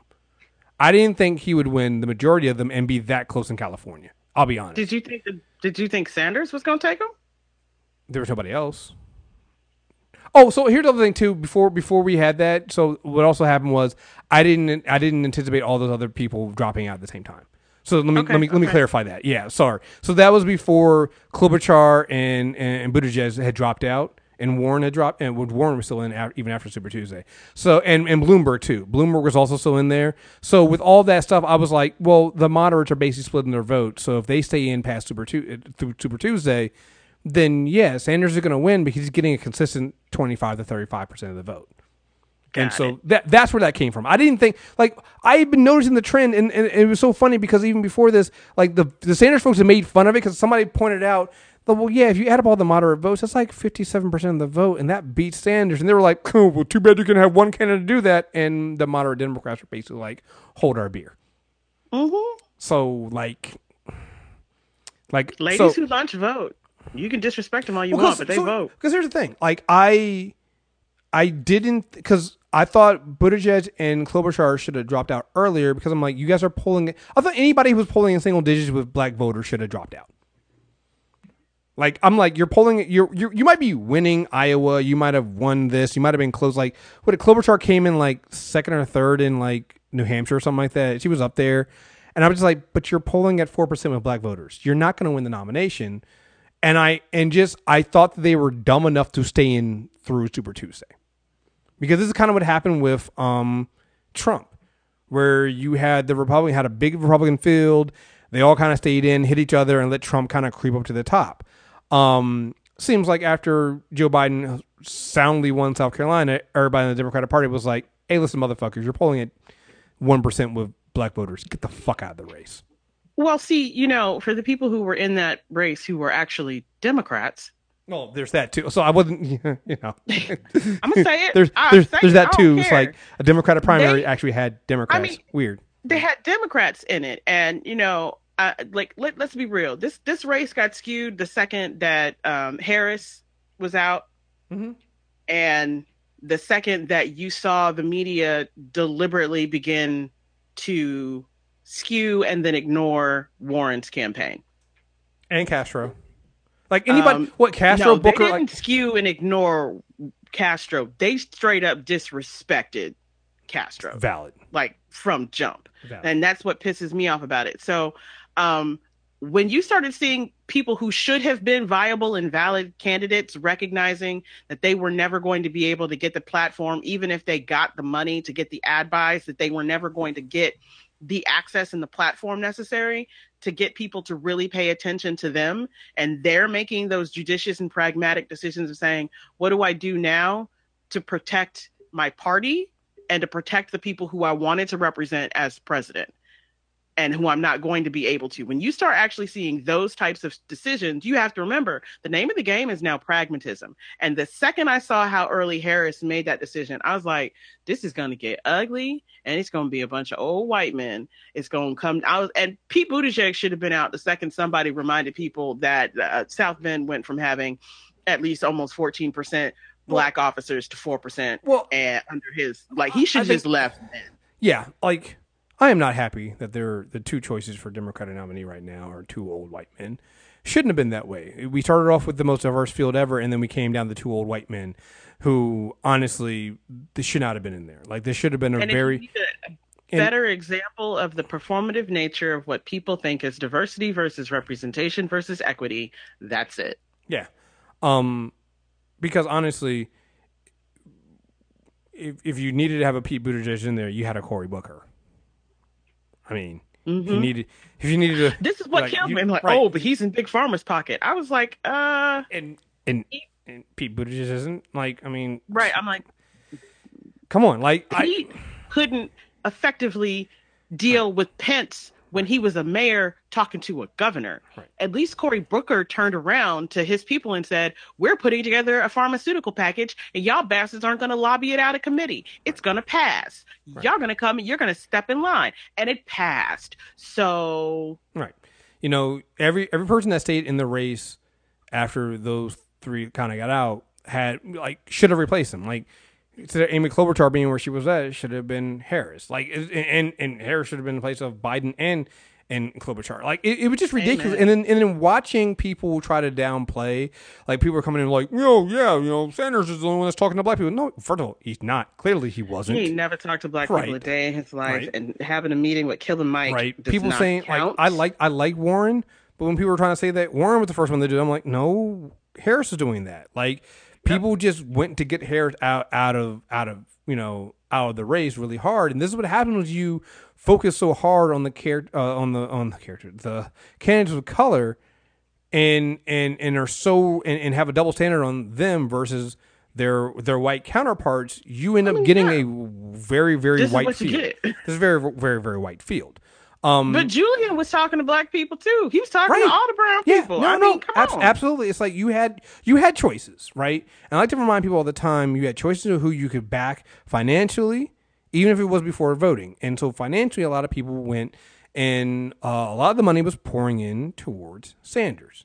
I like to say Sanders had basically a 3-1 lead going in to Super Tuesday, right? He kind of tied Pete in Iowa, but I think he got more popular vote there. He won New Hampshire, he won Nevada, and he lost South Carolina. You're going into Super Tuesday, and Super Tuesday, when again, even with the combination of the coming home of I don't even want to call them moderates, right? Some of them were moderates, some of them were just Democrats. The Democrats coming home and backing the Democratic candidate because.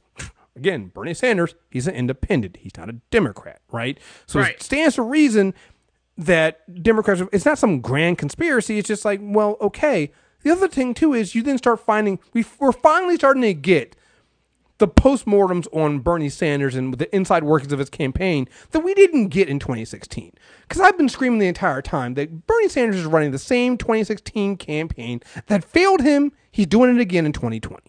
He's doing it worse. You're right. He's actually doing it worse because what happened was he either got rid of or people who left him that were smart, like Simone Sanders. Like it took me a while. I'm like, wait, she's working for Biden, but like, wasn't she Bernie Sanders' press secretary in 2016? Why not? She was. Right, yeah. And she left him. And I was like, okay. Right. That was a flag. I don't care. I mean, because here's the thing to remind her about Simone Sanders. Simone Sanders is the one that went to Bernie Sanders herself after his disaster at Netroots when he got protested and got all angry and went to work with him because she was like, you have good policies, but you need to have people around you to help you get your message out, to help you shape that message to reach out to these new people, because you have good ideas, but you need help getting them out there.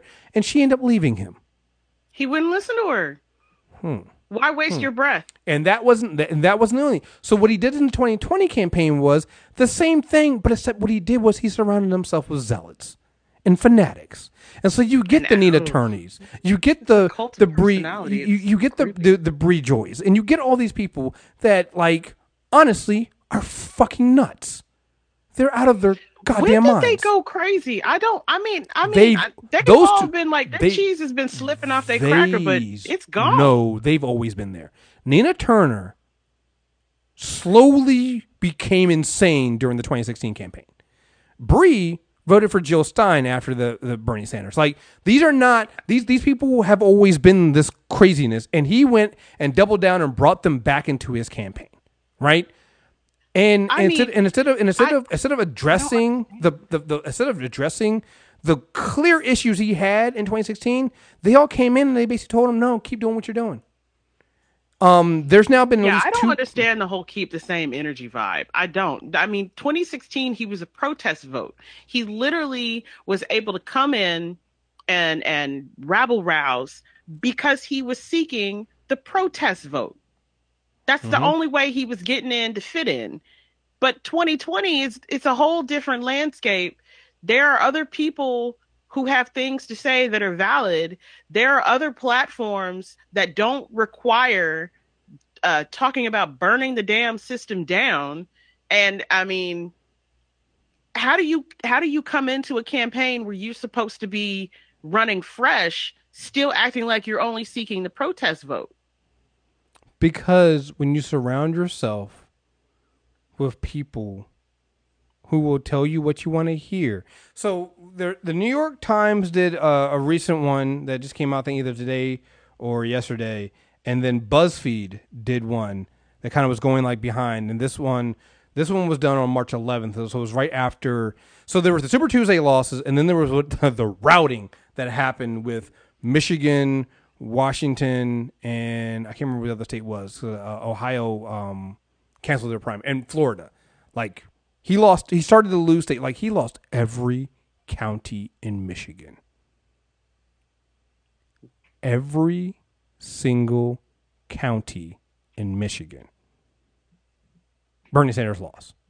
Mm-hmm. So you're starting to find out two things. I love the whole postmortem now. People are coming back from the media, coming back and going like, I am thinking that maybe there was a little bit of the media played a little bit of a role in the sexism.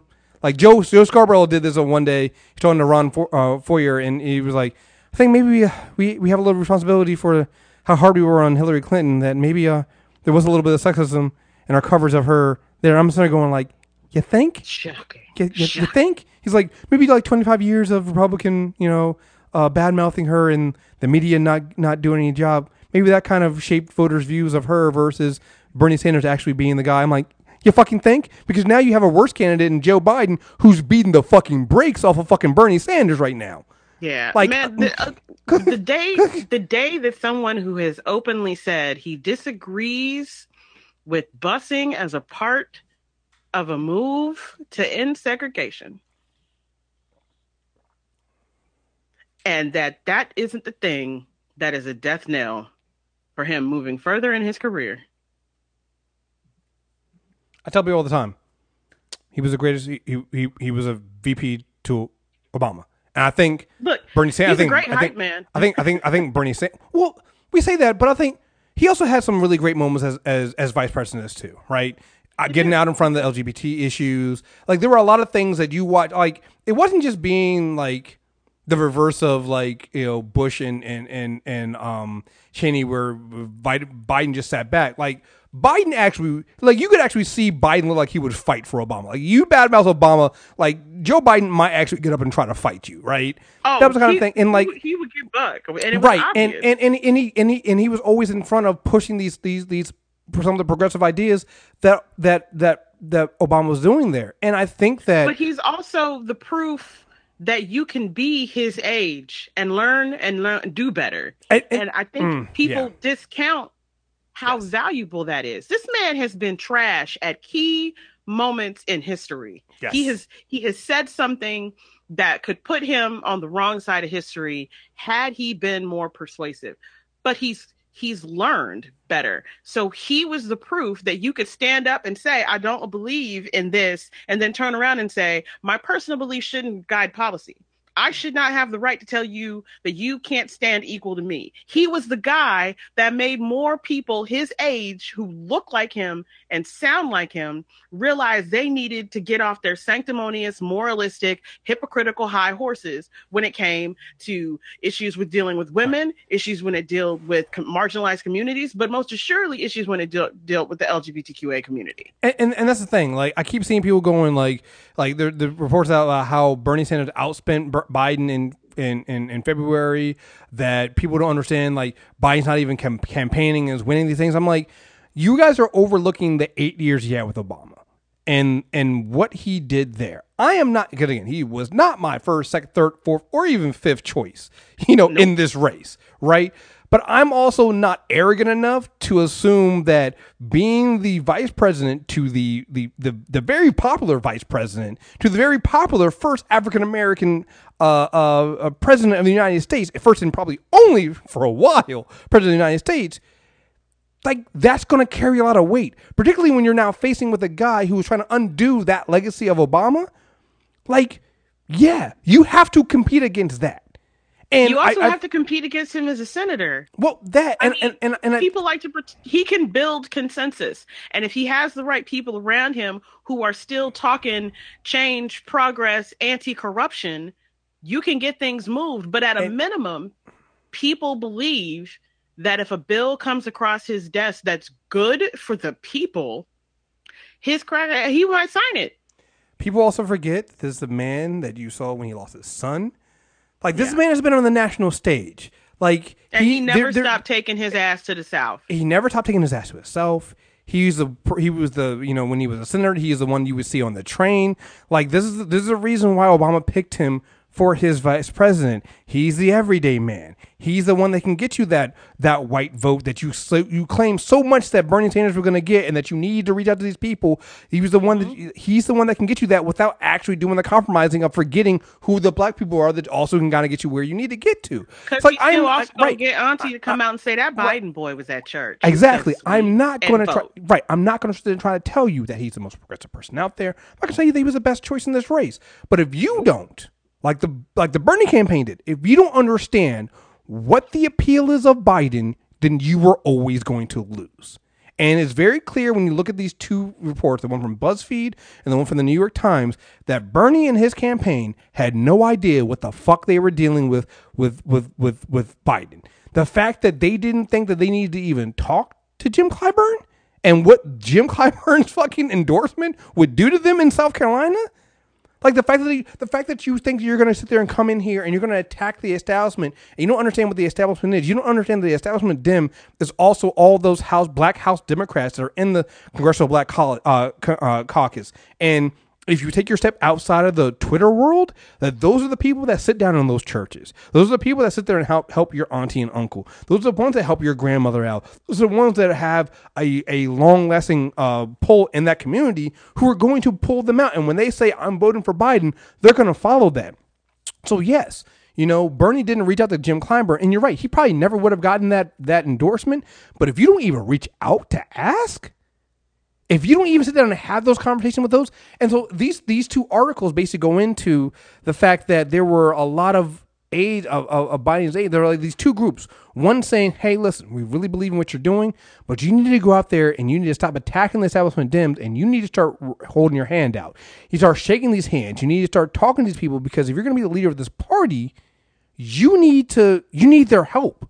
You're going to need to pull them in. You're going to need to talk to Amy Klobuchar. You're going to need to talk to Pete Buttigieg. You're going to need to try to convince them that when they drop out, because you have to know they're going to drop out because they're polling at 1% of black voters, that you need to ask them to come back to you, right?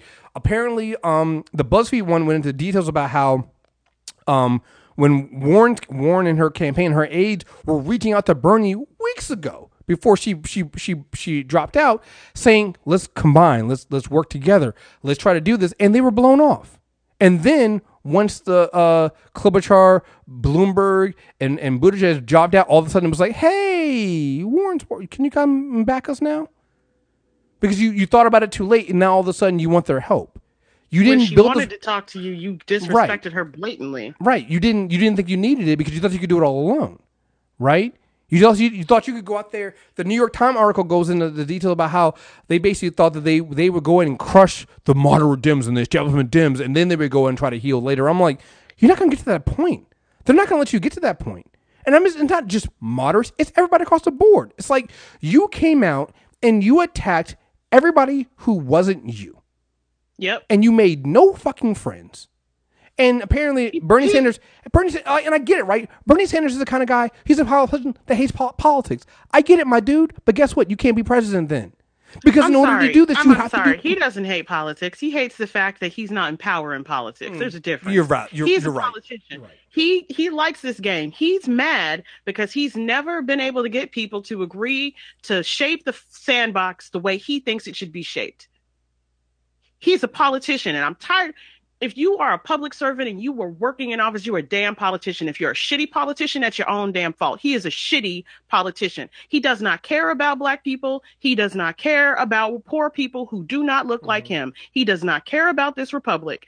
He does not care about anything but power. Because if he cared about universal health care, instead of standing on stage behind Hillary Clinton and the Bill Clinton when they announced it, he'd have put his damn name on it and he'd have advocated for it. They accepted every single provision that he said needed to be in there. He even acquiesced and recognized at that time in the damn 90s that trying to expand the Medicare fund would not actually end up in a fund that allowed everyone to be covered. But they took every single talking point, every single platform position that he said needed to be in universal national health care, and they put it in that damn bill, and he punted on them because it wasn't his, because his name wasn't on it.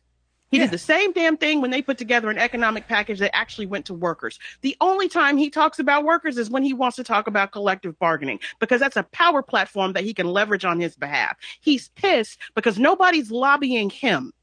Right. I mean, and that's the thing that bothers me. Like, the whole thing of this campaign was not me, us. Like, it was such a fucking scam because when you look at everything he did before, it was all about him. Okay, like any two times that a black person comes up and says, what is your agenda for helping my particular marginalized community who is being impacted in these ways? And he wants to talk about, the economic. I was like, did you really just do some all boats? Did you really just do some the tide rises all boats? Wasn't that the New York Times thing when they sat down with all of them and then they did the two endorsements for Warren and Klobuchar, which didn't make any sense. But when Bernie, I was like, what do you guys like that? What, dude? Like, look, but apparently you about democratic socialists, right. and the simple fact that somebody who wanted to be a part of the party told you that you needed to be wary of white democratic socialists coming in here talking about economic advancement to secure our part of the American dream. He told you to be very careful about those people if they didn't also want to talk about things that preserve the right of our free exercise of movement, of employment. Because we don't survive and we don't thrive in a socialist system that tells us where we can work. We already know where white people want us to work. So when this man is sitting down with Killer Mike and he wants to talk about, we can do these and we need to reinvigorate these communities. The reason why he wants to reinvigorate black communities and black neighborhoods in the hood is because he wants to keep us there. He don't want us living next door to him or his camp. Yeah. Because please believe, he may want to talk about how he's for the people. He ain't never turned down that paycheck. Well, like, how are you going to be for the people when then you don't go out there and meet the people you need? You know, people will sit there and talk about, Joe Biden's not even campaigning. And I'm like, yeah, but he was in that black church in Mississippi. But like, he showed up for that. Sanders could have done everything. All he had to do was go and talk to people. Women were telling him what we needed, and he didn't listen. But that's what I'm saying. It's like, there's a thing when you look into the campaign, you see the person, the buck always talks at top between him and his wife. Bernie and Jane are the ones that make the final decision on everything, and they were rejecting the help and their advice for some of the people in their campaign who basically like, you're making the same mistakes you're doing before. Here's one excerpt from, I think this is the New York Times piece. There were serious operational mistakes. In South Carolina, the campaign effectively deputized a former Ohio State senator and loyal surrogate, Nina Turner, to direct strategy rather than empowering a political strategist to run the pivotal early state. In private conversations, Mr. Sanders often touted his support among some younger African Americans, seemingly missing the bigger picture. He never seemed to understand what the problem was. For all of because they think that their picture is the bigger picture. And look, I mean, it would be great if we actually recognize that the benefit of our tax dollars should be flowing to the citizenry, that we should be getting the direct benefit of our collective money. That we have an education system that goes K through college if you want to go through college. If you don't want to go to a traditional college, it covers vocational or whatever the hell. We should have that. We pay taxes for it. We shouldn't be arguing about whether or not a kid can pass because we shouldn't have to argue metrics to get money. You know, we should all not be afraid to participate in the census because that determines what federal and state money comes into our communities. We should be happy and proud to do those things. We shouldn't look at them side eye because they turn into a way to put money where prisons are.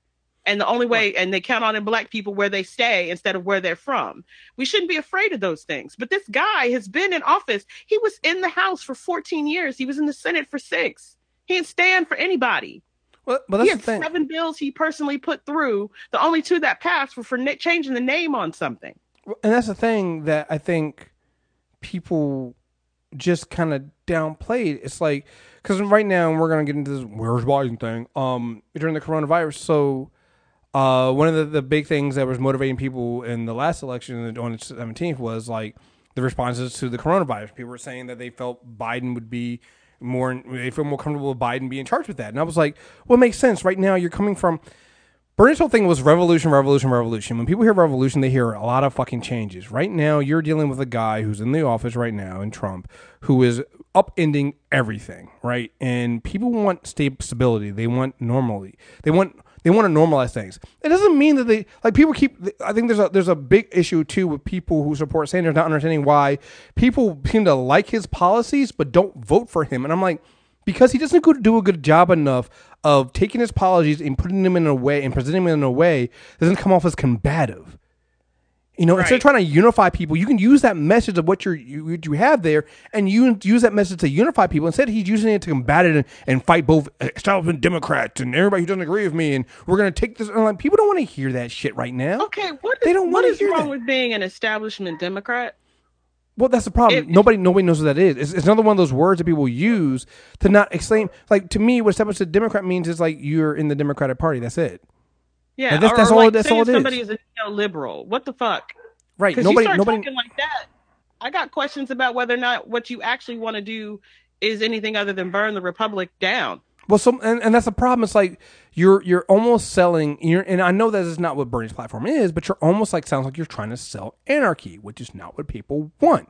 Now, maybe some people, his followers and that's the problem. I'm like, and you need to understand that those loudmouth fucking people who don't actually end up voting for you in the election we're seeing, they're not the representation. They're not representative of who you need to get to come out to the polls and vote. There's a he could have got votes. I mean, no, he absolutely could have gotten votes if he had taken his platform and shaped it as a way to unify the country and unify the party going forward. Instead, he took it as a way to try to sit there and go, oh, well, Hillary Clinton didn't win, and because of his own personal feelings about Hillary Clinton and not liking her, I'm going to now use this to try to punish the Democratic Party and punish anybody who doesn't fall in line with me. Like, after those first 3 primaries, I was like, your followers who are now trying to ask for grace and ask for time, they were the ones out there trying to tell people to bend the fucking knee. Now, all of a sudden, you want grace? Your followers are all here telling Biden he should drop out after fucking Iowa and New Hampshire.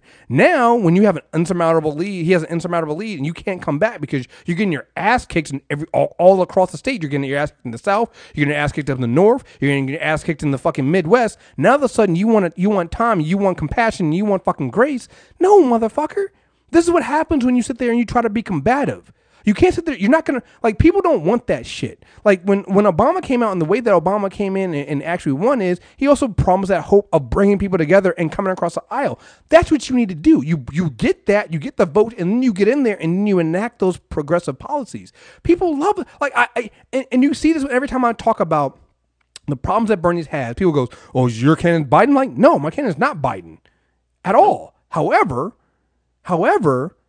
Just because I'm pointing out the flaws of Bernie doesn't mean I don't think we should have some kind of universal healthcare system, that we shouldn't have some kind of universal income for those who don't make a living, who aren't making a living wage now, that we should have a universal living wage for people. Like, I want those things here.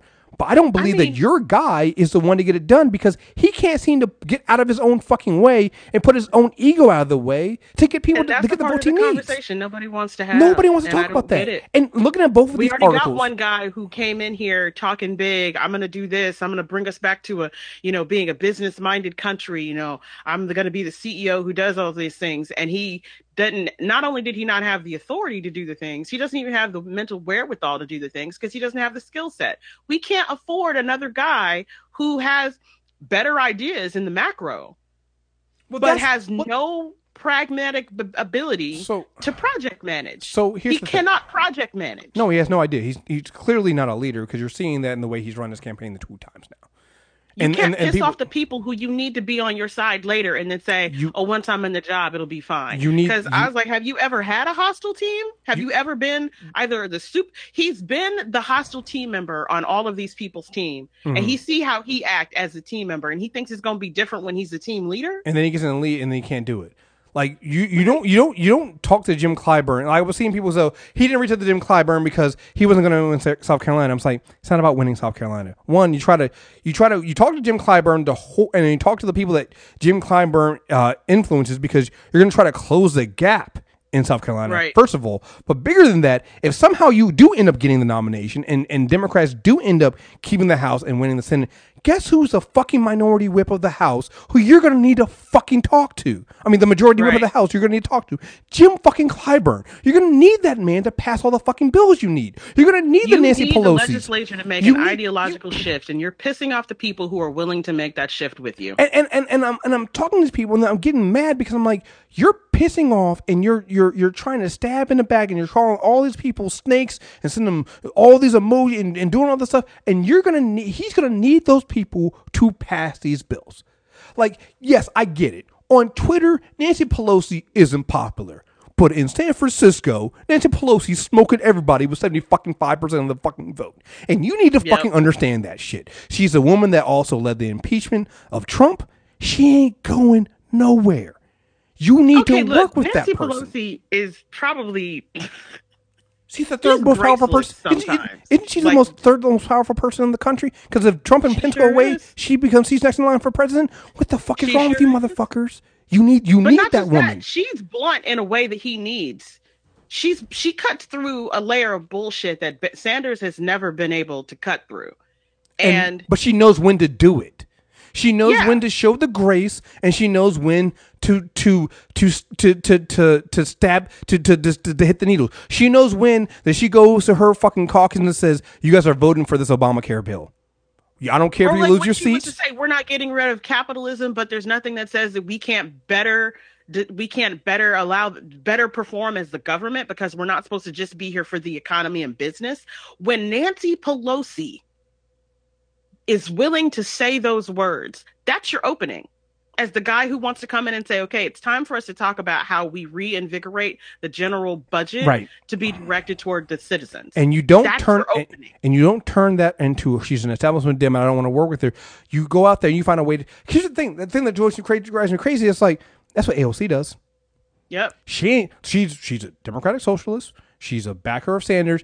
Even she knew when to back the fuck up. Because another thing that came into the BuzzFeed article was that AOC slowly started backing away from Sanders and helping Sanders campaign out when they went out there and they were touting that when he went on the Joe Rogan, they touted the Joe Rogan because she's like, dude, what the fuck are you? She makes it like, what the fuck are you doing? You can't do that.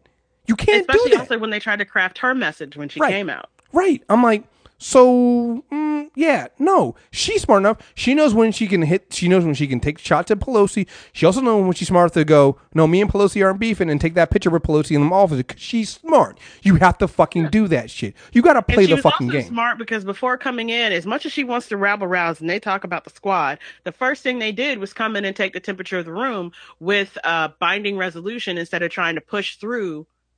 As much as it pisses me off, and I wish it had actually been a bill that got introduced into committee and draft, they came in with a binding resolution talking about green endeavors. And they took the temperature in the room. And the room wasn't as cold as they thought it was. And they modified their behavior with people who they thought would be combative against them immediately. Because that's the difference between trying to work and be a leader and work with the system you have versus coming in. And honestly, here's the reality. Here's the reality that people need to have. And I don't like making, I can only say that here because when you try to make this conversation on Twitter or Facebook, people will get it out of context. So I want you to hear very carefully what I say when I'm making this comparison. Bernie's motivation for being president is the same motivation that Trump had, which is I can do it better than the black guy. All right? Yes, he has more progressive ideas, stuff like that, but he thought it was so fucking easy to do that if I was in there, I could just do this, and Obama's not doing this, and he's not being aggressive, and he should do this, and you do this. And you're finding out that, guess what? It's a lot harder than you thought because you can't even get out of the fucking primary. It's not that fucking Bernie easy. Sanders not being able to take anything in the South and losing all of Michigan is the exact response that this country had to Obama actually becoming the president. Mm-hmm. Only this time, they're not willing to risk even putting this guy in office. They don't want to have to do what they did they recognize that they jacked up the legislature, that they put a significant number of people in there who are off the rails. The Tea Partiers, and then whatever has happened to the GOP. Ooh, Jesus. They recognize that they completely skewed the legislature in a way that has now been directly harmful to them. That's why I didn't expect Sanders, when he didn't change what he was saying, because that was the reaction to Obama. Okay, we put a black man in, he's talking hope and change, but we don't actually want him to be able to do the things that he's promised us he'll do. And that was the other thing, too. It's like you vastly underestimated. You keep talking about moderate this, moderate that. You vastly underestimated how many people in this country who are voters are actually moderate. Right. Like you can talk about somebody's voting for those moderate Democrats. Somebody's voting for those moderate Republicans, all right? It's moderate voters. And so you need to have, like you said, take the temperature of the room and see. Like, people want these ideas and they want these policies. They don't believe you can get it done because you're trying to fight everybody in there. Meanwhile, turn around, Biden then, after that last win, modified and took some of the policies that Warren had, took some of the policies that Bernie had and said, you know what, I reviewed them. I want to do that. People like that because they're like, oh, he's taking the people that he didn't agree with and he disagreed and he's taking some of their policies.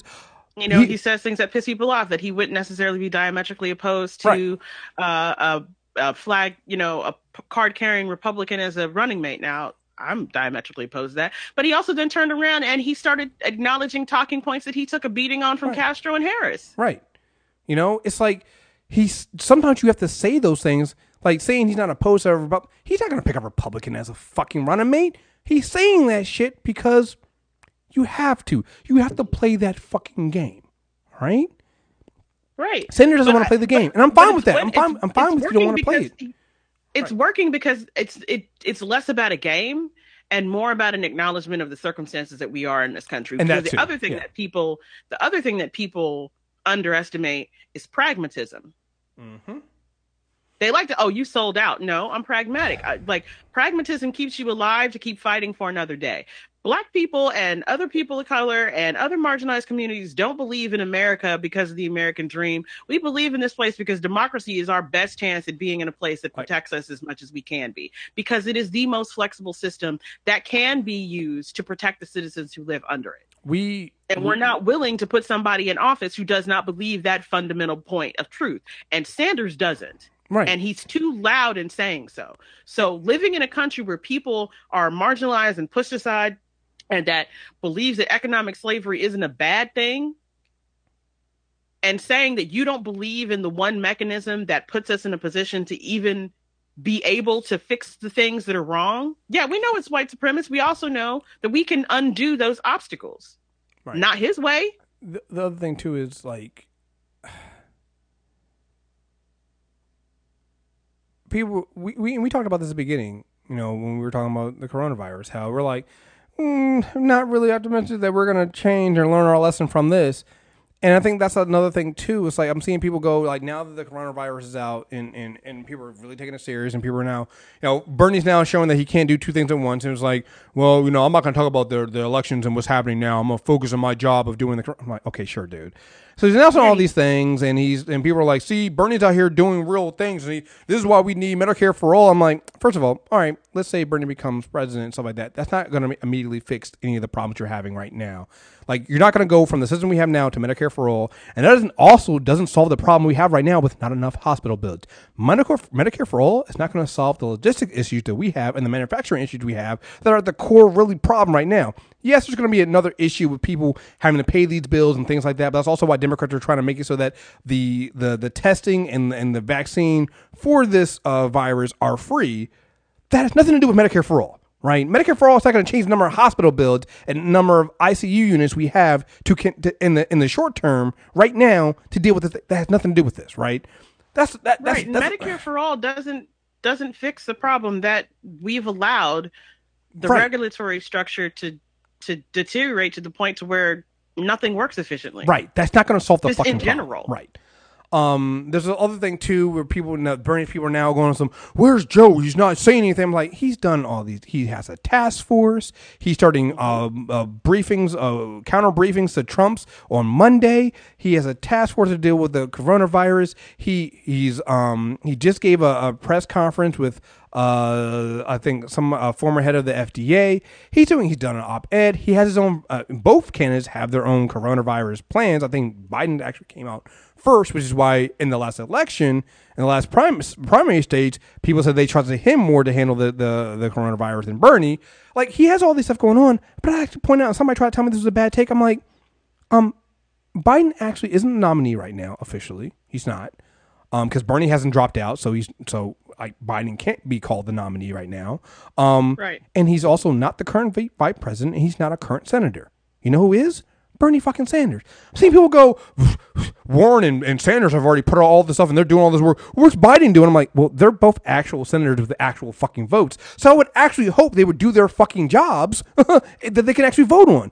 Joe Biden can make people expecting me to congratulate you on taking your ass to work. Like, that's their fucking job. Joe Biden's trying to go for the job. I'm like, yeah, so he put out a plan, but at the same time, if he was to do more than that, you guys would say that he's erasing Bernie and trying to pretend like he's already the nominee when he's not. If you want him to do that, be obstructing actual business. And that's the other thing too. It's like, actually, most of the focus right now is on the governors because they're the ones that are actually doing most of the fucking work anyway. They're the ones that are the first line of defenses right now, the governors and the people that are actually in local governments. He can't overshadow that right now because right now you need a focus being put on the people that can actually do work. The senators are trying their best to do their stuff to the legislature, but that takes some time.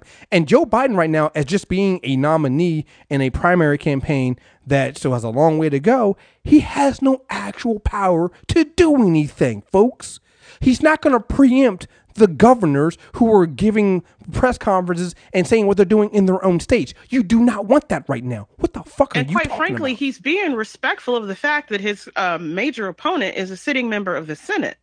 Because he could turn this into a pissing match. He could talk about how the Senate isn't moving, that they're paying more attention to the stimulus bill than the bill that's supposed to be directed to the direct citizens, that they still aren't doing anything about the obstructionists in their House. He's not doing any of that. He's letting Bernie go to work. He's letting Bernie try to do his job. And I don't know whether or not what he's doing, because they're having closed door meetings. They're not broadcasting. But he could be in his ass about all of this. Can we also be honest here? Bernie also isn't doing anything either, because all Bernie does is what Bernie always does, which is say things like, we should make it $2,000 a month for families. And then that's it. Because if you remember, we just spent a lot of time talking about Bernie doesn't have any fucking friends in the Senate. So nobody's actually listening to fucking Bernie fucking Sanders because he doesn't have any friends to actually work on these bills with and to get anything through. So, But that would be the thing that you would want to see. You would want to see him working with consensus of people in one of the houses of the legislature that he needs. It would actually show his Biden- leadership skills. It would actually show him maybe Right. he does do this, but he's not Biden even doing could that. be in his ass about all of this. Biden literally could get in his way. He still knows sitting senators. And he is not being doing. respectful of the space. They need to be quiet. I had to get that out of the way. I just had to get that out. Hey, no, I saw what happened on Twitter today. I understood. It took everything in my whole soul. You forget that 3-hour difference sometimes saves me from jumping in on threads. I said, this is 2 hours old. I'm not gonna say nothing. I was listening. I was like, these motherfuckers are so fucking stupid. All right. Speaking of stupid people, we got 3 more stories and we get out of here. So just got to say, no, it's a good segue because when I say that it's not just politicians that are stupid and people on Twitter are stupid, also celebrities. So Evangeline Lilly said won't self-quarantine, values freedom over her life. I'm putting this in there because I just want to say that Brie Larson is the last hope for the non-problematic leading ladies of white ladies of Marvel. Protect Brie Larson at all costs, because between Evangeline Lilly and Scarlett Johansson, there's the white women of Marvel are just terrible. Evangeline Lilly is taking a stand against self-quarantining during the coronavirus pandemic. The Ant-Man and the Wasp star posted a photo of her morning tea on Instagram and said it was business as usual as she dropped her children off at their activities. Just dropped my kids off at gymnastics camp. They all washed their hands before going in, and they are playing and laughing. Business as usual, she captioned in the photo, which immediately prompted questions from fans about why her kids were still going to gymnastics camp. Responding to her fans' concern, judgmental comments, Lily revealed that she's living with her father, who has stage 4 leukemia, which is just wonderful. This just keeps getting better and better. I'm also immune compromised at the moment she's at. I have 2 kids. Some people value their lives over freedom. Some people value freedom over the lives. We all make our choices. The former Law star said that she considers COVID-19 simply a respiratory flu and believes the government is taking too much control. Where we are right now feels a lot too close to martial law. She spelled it wrong. Martial law, as in Marshall Mathers, as in Eminem law. For my comfort already, all in the name of respiratory flu. She responded to another comment: "Is unnerving. Let's be vigilant right now and kind, watchful, and graceful, keeping a close eye on our leaders, making sure they don't abuse this moment to steal away with more freedom and grab more power." When was this? This was on March 19th. It was on March 19th, so it was. She's a libertarian. Only 2 days ago. Yeah. She may not use that title, but that's some Ayn Rand libertarian who's watching the Watchers bullshit. Oh, but it doesn't stop there. It gets better. Oh, Jesus. Carrie Hilson believes that the coronavirus outbreak may have been caused by 5G radiation. Just stop. Singer Carrie Hilson has declared via Twitter that the dreaded coronavirus may have been caused by the technology we know as 5G.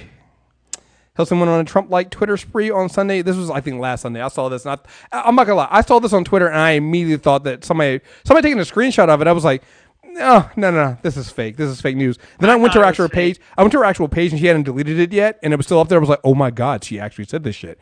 Hilson went on a Trump-like Twitter spree on Sunday, expressing the concern that the COVID-19 outbreak was caused by exposure to the new 5G technology used by wireless networks. People have been trying to warn us about 5G for years. Petition organization studies what we're going through is the effects of radiation, Hilson wrote on Sunday on her Twitter feed, but has since taken it down. 5G launched in China November 1st, 2019. People dropped dead. The singer was urging her followers to turn off 5G by disabling LTE on their phones, and she continued to post a series of screenshots from various articles she felt backed up her theory on the radiation from 5G technology. As she continued to try to bring proof of her theory, she even said that it hasn't affected Africa because it's not a 5G region. Why do you think the virus is not happening in Africa like that? Hilson asked her 4.2 million Twitter followers. Not a 5G region. There may be a few bases there, but not as prevalent as other countries. Had nothing to do with melanin for those theories. After the backlash she received, she took to Twitter again to state that she had been instructed by her management to delete the information she had previously reported on the matter. And then she tried to play it with like that whole, I'm just trying to have conversations with, about, alternate information and theories. I was like, no, you sound real dumb right now. This is why I could never be in a management or a PR firm for a celebrity, because I would have quit it. I would have quit. I wouldn't even try to tell her to take it down. I'd have been like, you should I'd have logged into their account and I'd have gone out in flames. I'd have said, look. Just what are you First of all, that's not how physics works or radiation. That's not how any of that works. Why are you saying that we want to be talking? Can we get the Hotep portion of the black community to sit down? Male and female, because these theories are coming. Actually, I have a thought about this. I want the Hotep community and the black community to come together, have a convention next weekend, hug each other, shake some hands, cough in each other's faces. You want to dap it out? I'm just dap it out, and spread that brotherly and sisterly love, and we just take it from there. We let Mother Nature take it from there. You know what? Whatever happens, happens. We keep playing around like this, but there are a lot of people out here just screaming Darwinism. So you know what? Next year's Darwin Awards are going to be flames. Flames. Flames. Okay, can we go back 1 second to Little Miss? I didn't even make sure that they wiped down the equipment before I sent my children in those buildings with their clean hands. Evangelili. While I live with my stage 4, my father who I'm killing. Who's stage 4 leukemia. Yeah. Mm-hmm. Can we take a moment and talk about this whole just a flu? Mm-hmm. Mm-hmm. Okay, I get it that people are like, well, we don't close down the country when people get the flu and die. But we're not talking about 37,000 people potentially getting the flu all at once. That, like, when we talk about flu season, we talk about, respiratory issues and like outbreaks. And even when you talk about the measles, the reason why that conversation has to be different. We're not talking about thousands of people within days of each other waking up and realizing their lungs are half full of fluid and all needing to be on the respiratory care floor of a hospital that probably doesn't have more than 20 beds, doesn't have more than 7 ICU beds, doesn't have access to more than 10 ventilators, who have doctors who need to be rotated on and off shifts, nurses who need to be rotated on and off shifts, doctors and nurses who can't work in respiratory care because they may have preconditions that say they don't work there. Or better yet, do you really want a gynecologist trying to intubate you or to aspirate your lungs? A gynecologist. That's another thing I've seen too. Them talking about how there are dermatologists, there are other doctors who are now trying to brush up on respiratory disease. They believe they might have to be called in to backfill some of the shortages that we're having right now. Like people are they're reusing masks and all this stuff. Like you're right, it's fucking ridiculous. Like we kind of jumped right into the show today. I know we've been talking for almost 2 hours now, but like we didn't kind of go into the most ridiculous thing. The most ridiculous thing about this whole thing is you had to start all the way back from the beginning and tell people how to fucking wash their goddamn hands.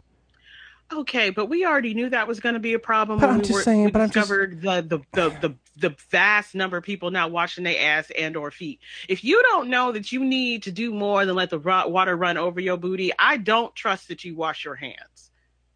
And I worked in corporate America up until 2015. There are entirely too many people who I have said, you're going to wash your hands before they walk out the bathroom. Well, we already knew people weren't washing their hands. We already knew the reason why we have horrible cold and flu season is because all these people working in these open cubicle systems with these nasty ass folks who just keep reinfecting each other.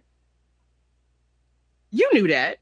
We knew that. Of course, we just jumped into the show because the default position is y'all nasty. All right. When Gloria Gaynor has to get on TikTok and sing I Will Survive for 20 seconds for y'all to realize maybe you want to wash your hands with her. All right, last story. And it's more of a cheering up story. Okay. Person under coronavirus lockdown in Spain tries to leave house dressed as T-Rex. I'm sorry. I really want a T-Rex outfit. No, I mean, I'm starting, like, did you see the pictures of this? The video of the dude? Yes. Spanish police have urged citizens to re-endorse a COVID-19 state of emergency after encountering one citizen on the street dressed as a dinosaur. Video of the incident was posted on Twitter by Mercia Police Department showing an unidentified citizen being stopped by uniformed officers who were attempting to enforce the government's plan to spread the limited disease caused by the novel coronavirus that is now spreading globally. On Friends, the Prime Minister of Spain imposed a 15-day state of alarm that restricted free movement from apart from traveling from work, food, health, medication, or for caregiving. One small exception was that pets can be taken out for short walks, but police noted on their social media that dinosaurs are not considered to be included in this category. During the state of alarm, walking with pets is allowed if accompanied by one person. Also, always short walks, also to relieve themselves. Having a Tyrannosaurus Rex is not covered. Stay home. I think that is just, that's a government overreach. Right. I mean, now I'm like, maybe Rexes should be allowed to be walked. maybe Evangeline Lilly was up to something here. Like, my old boy really is in it. Like, the police are trying to pull him over. He's trying to walk across the street.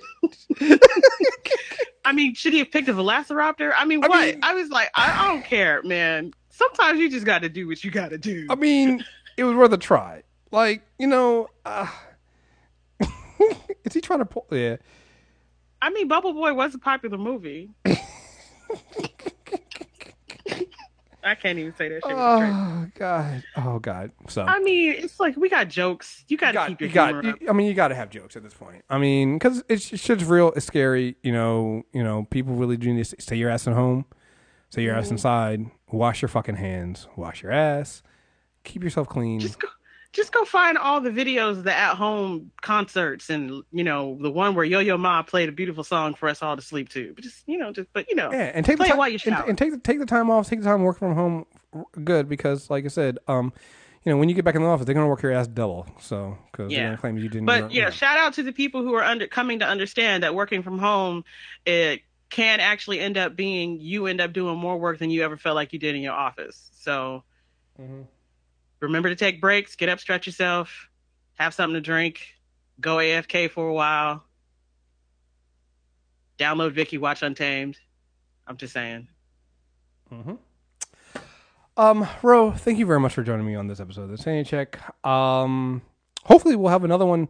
I'll have another Sanity Check next month. We'll see. Thanks for coming. Lord God. It might be early in the month. I close towards the end of the month, so I might have to do it earlier in the month. So finally closing the house and finally be getting ready to set up a more permanent podcast room. So, so you do know that there are still people who are wondering about the application process to join said harem to live in said house. I have to get the house first because God forbid with the coronavirus, we don't know what's happening. So let me get the house first and then we'll talk about applications. All right. One thing at a time. Not to mention me being bothered, right, man. I mean, not to mention, it's like, yo, listen, like, we gotta have quarantines. There could be tests for coronavirus and all this other shit before people come to my fucking house. So we gotta work all this stuff out. But at least one of the persons, she's like, you know what? I do housework. I clean. I cook. I can mind my business. I was like, you really making a pitch? Right. Hey, you may end up with full maid service before you done. Oh boy, we're gonna need it. So, all right, folks. Ro, what do you have coming on? I Talk Shit and Read soon. Oh, I got a couple interviews with some authors who, one, they can't leave their house and they have new books coming out. So I'm going to do maybe a books to read while you're stuck in your house, debut authors you may want to support, that kind of thing. A couple interviews with some authors that I thought were really interesting. So one is a sci-fi author named Cindy Pond. She's got a duology that's pretty awesome. And then the other is L.L. Kinney, who's writing the Alice in Wonderland in Atlanta. So if you haven't read A Blade So Black, you should really do yourself that favor. I have the first conversation with her is already up. You can find it on the Spotify or on the website. And then I have another interview with her about her second book that I'm going to put up. But I mean, if you've ever wondered what would happen if a Black girl who has Buffy's skill set fell down the rabbit hole instead of Alice, you should definitely be reading A Blade So Black and A Dream So Dark. So that's what's next for me. And I talk shit and read. Books, awesome. Y'all. I got them. Yeah, go back to go figure. You know, they slow down the internet, so you might actually have to go back to the analog thing of reading books. That's weird. Hey, I'm purging my house, so there may be some book giveaways where I just give people books. I'm just interested. I'm just interested in seeing what this book you say is and how you actually operate one. So, it's very easy. You open the cover and the words are just waiting for you right there. Sounds like a lot of work. It's miraculous. Sounds like a lot of work. Yes, but they would be free because I've already bought them and paid for them, and then I would mail them to you if you win them. That sounds like work. So I got it. How heavy Chris, are they? I think you can handle it, Chris. All right, folks. Thank you guys very much for listening. Make sure you sign up for premium. We got at least 3 premium episodes that will be coming out this weekend. So stay tuned for that. So again, I folks, don't care what you say. I'm not wrong on the crazies. I'm not wrong. Y'all, I'm not wrong. She might not be wrong, but she's definitely scary. So again, folks, thank you guys very much for listening. Until next time, we're out of here. Peace.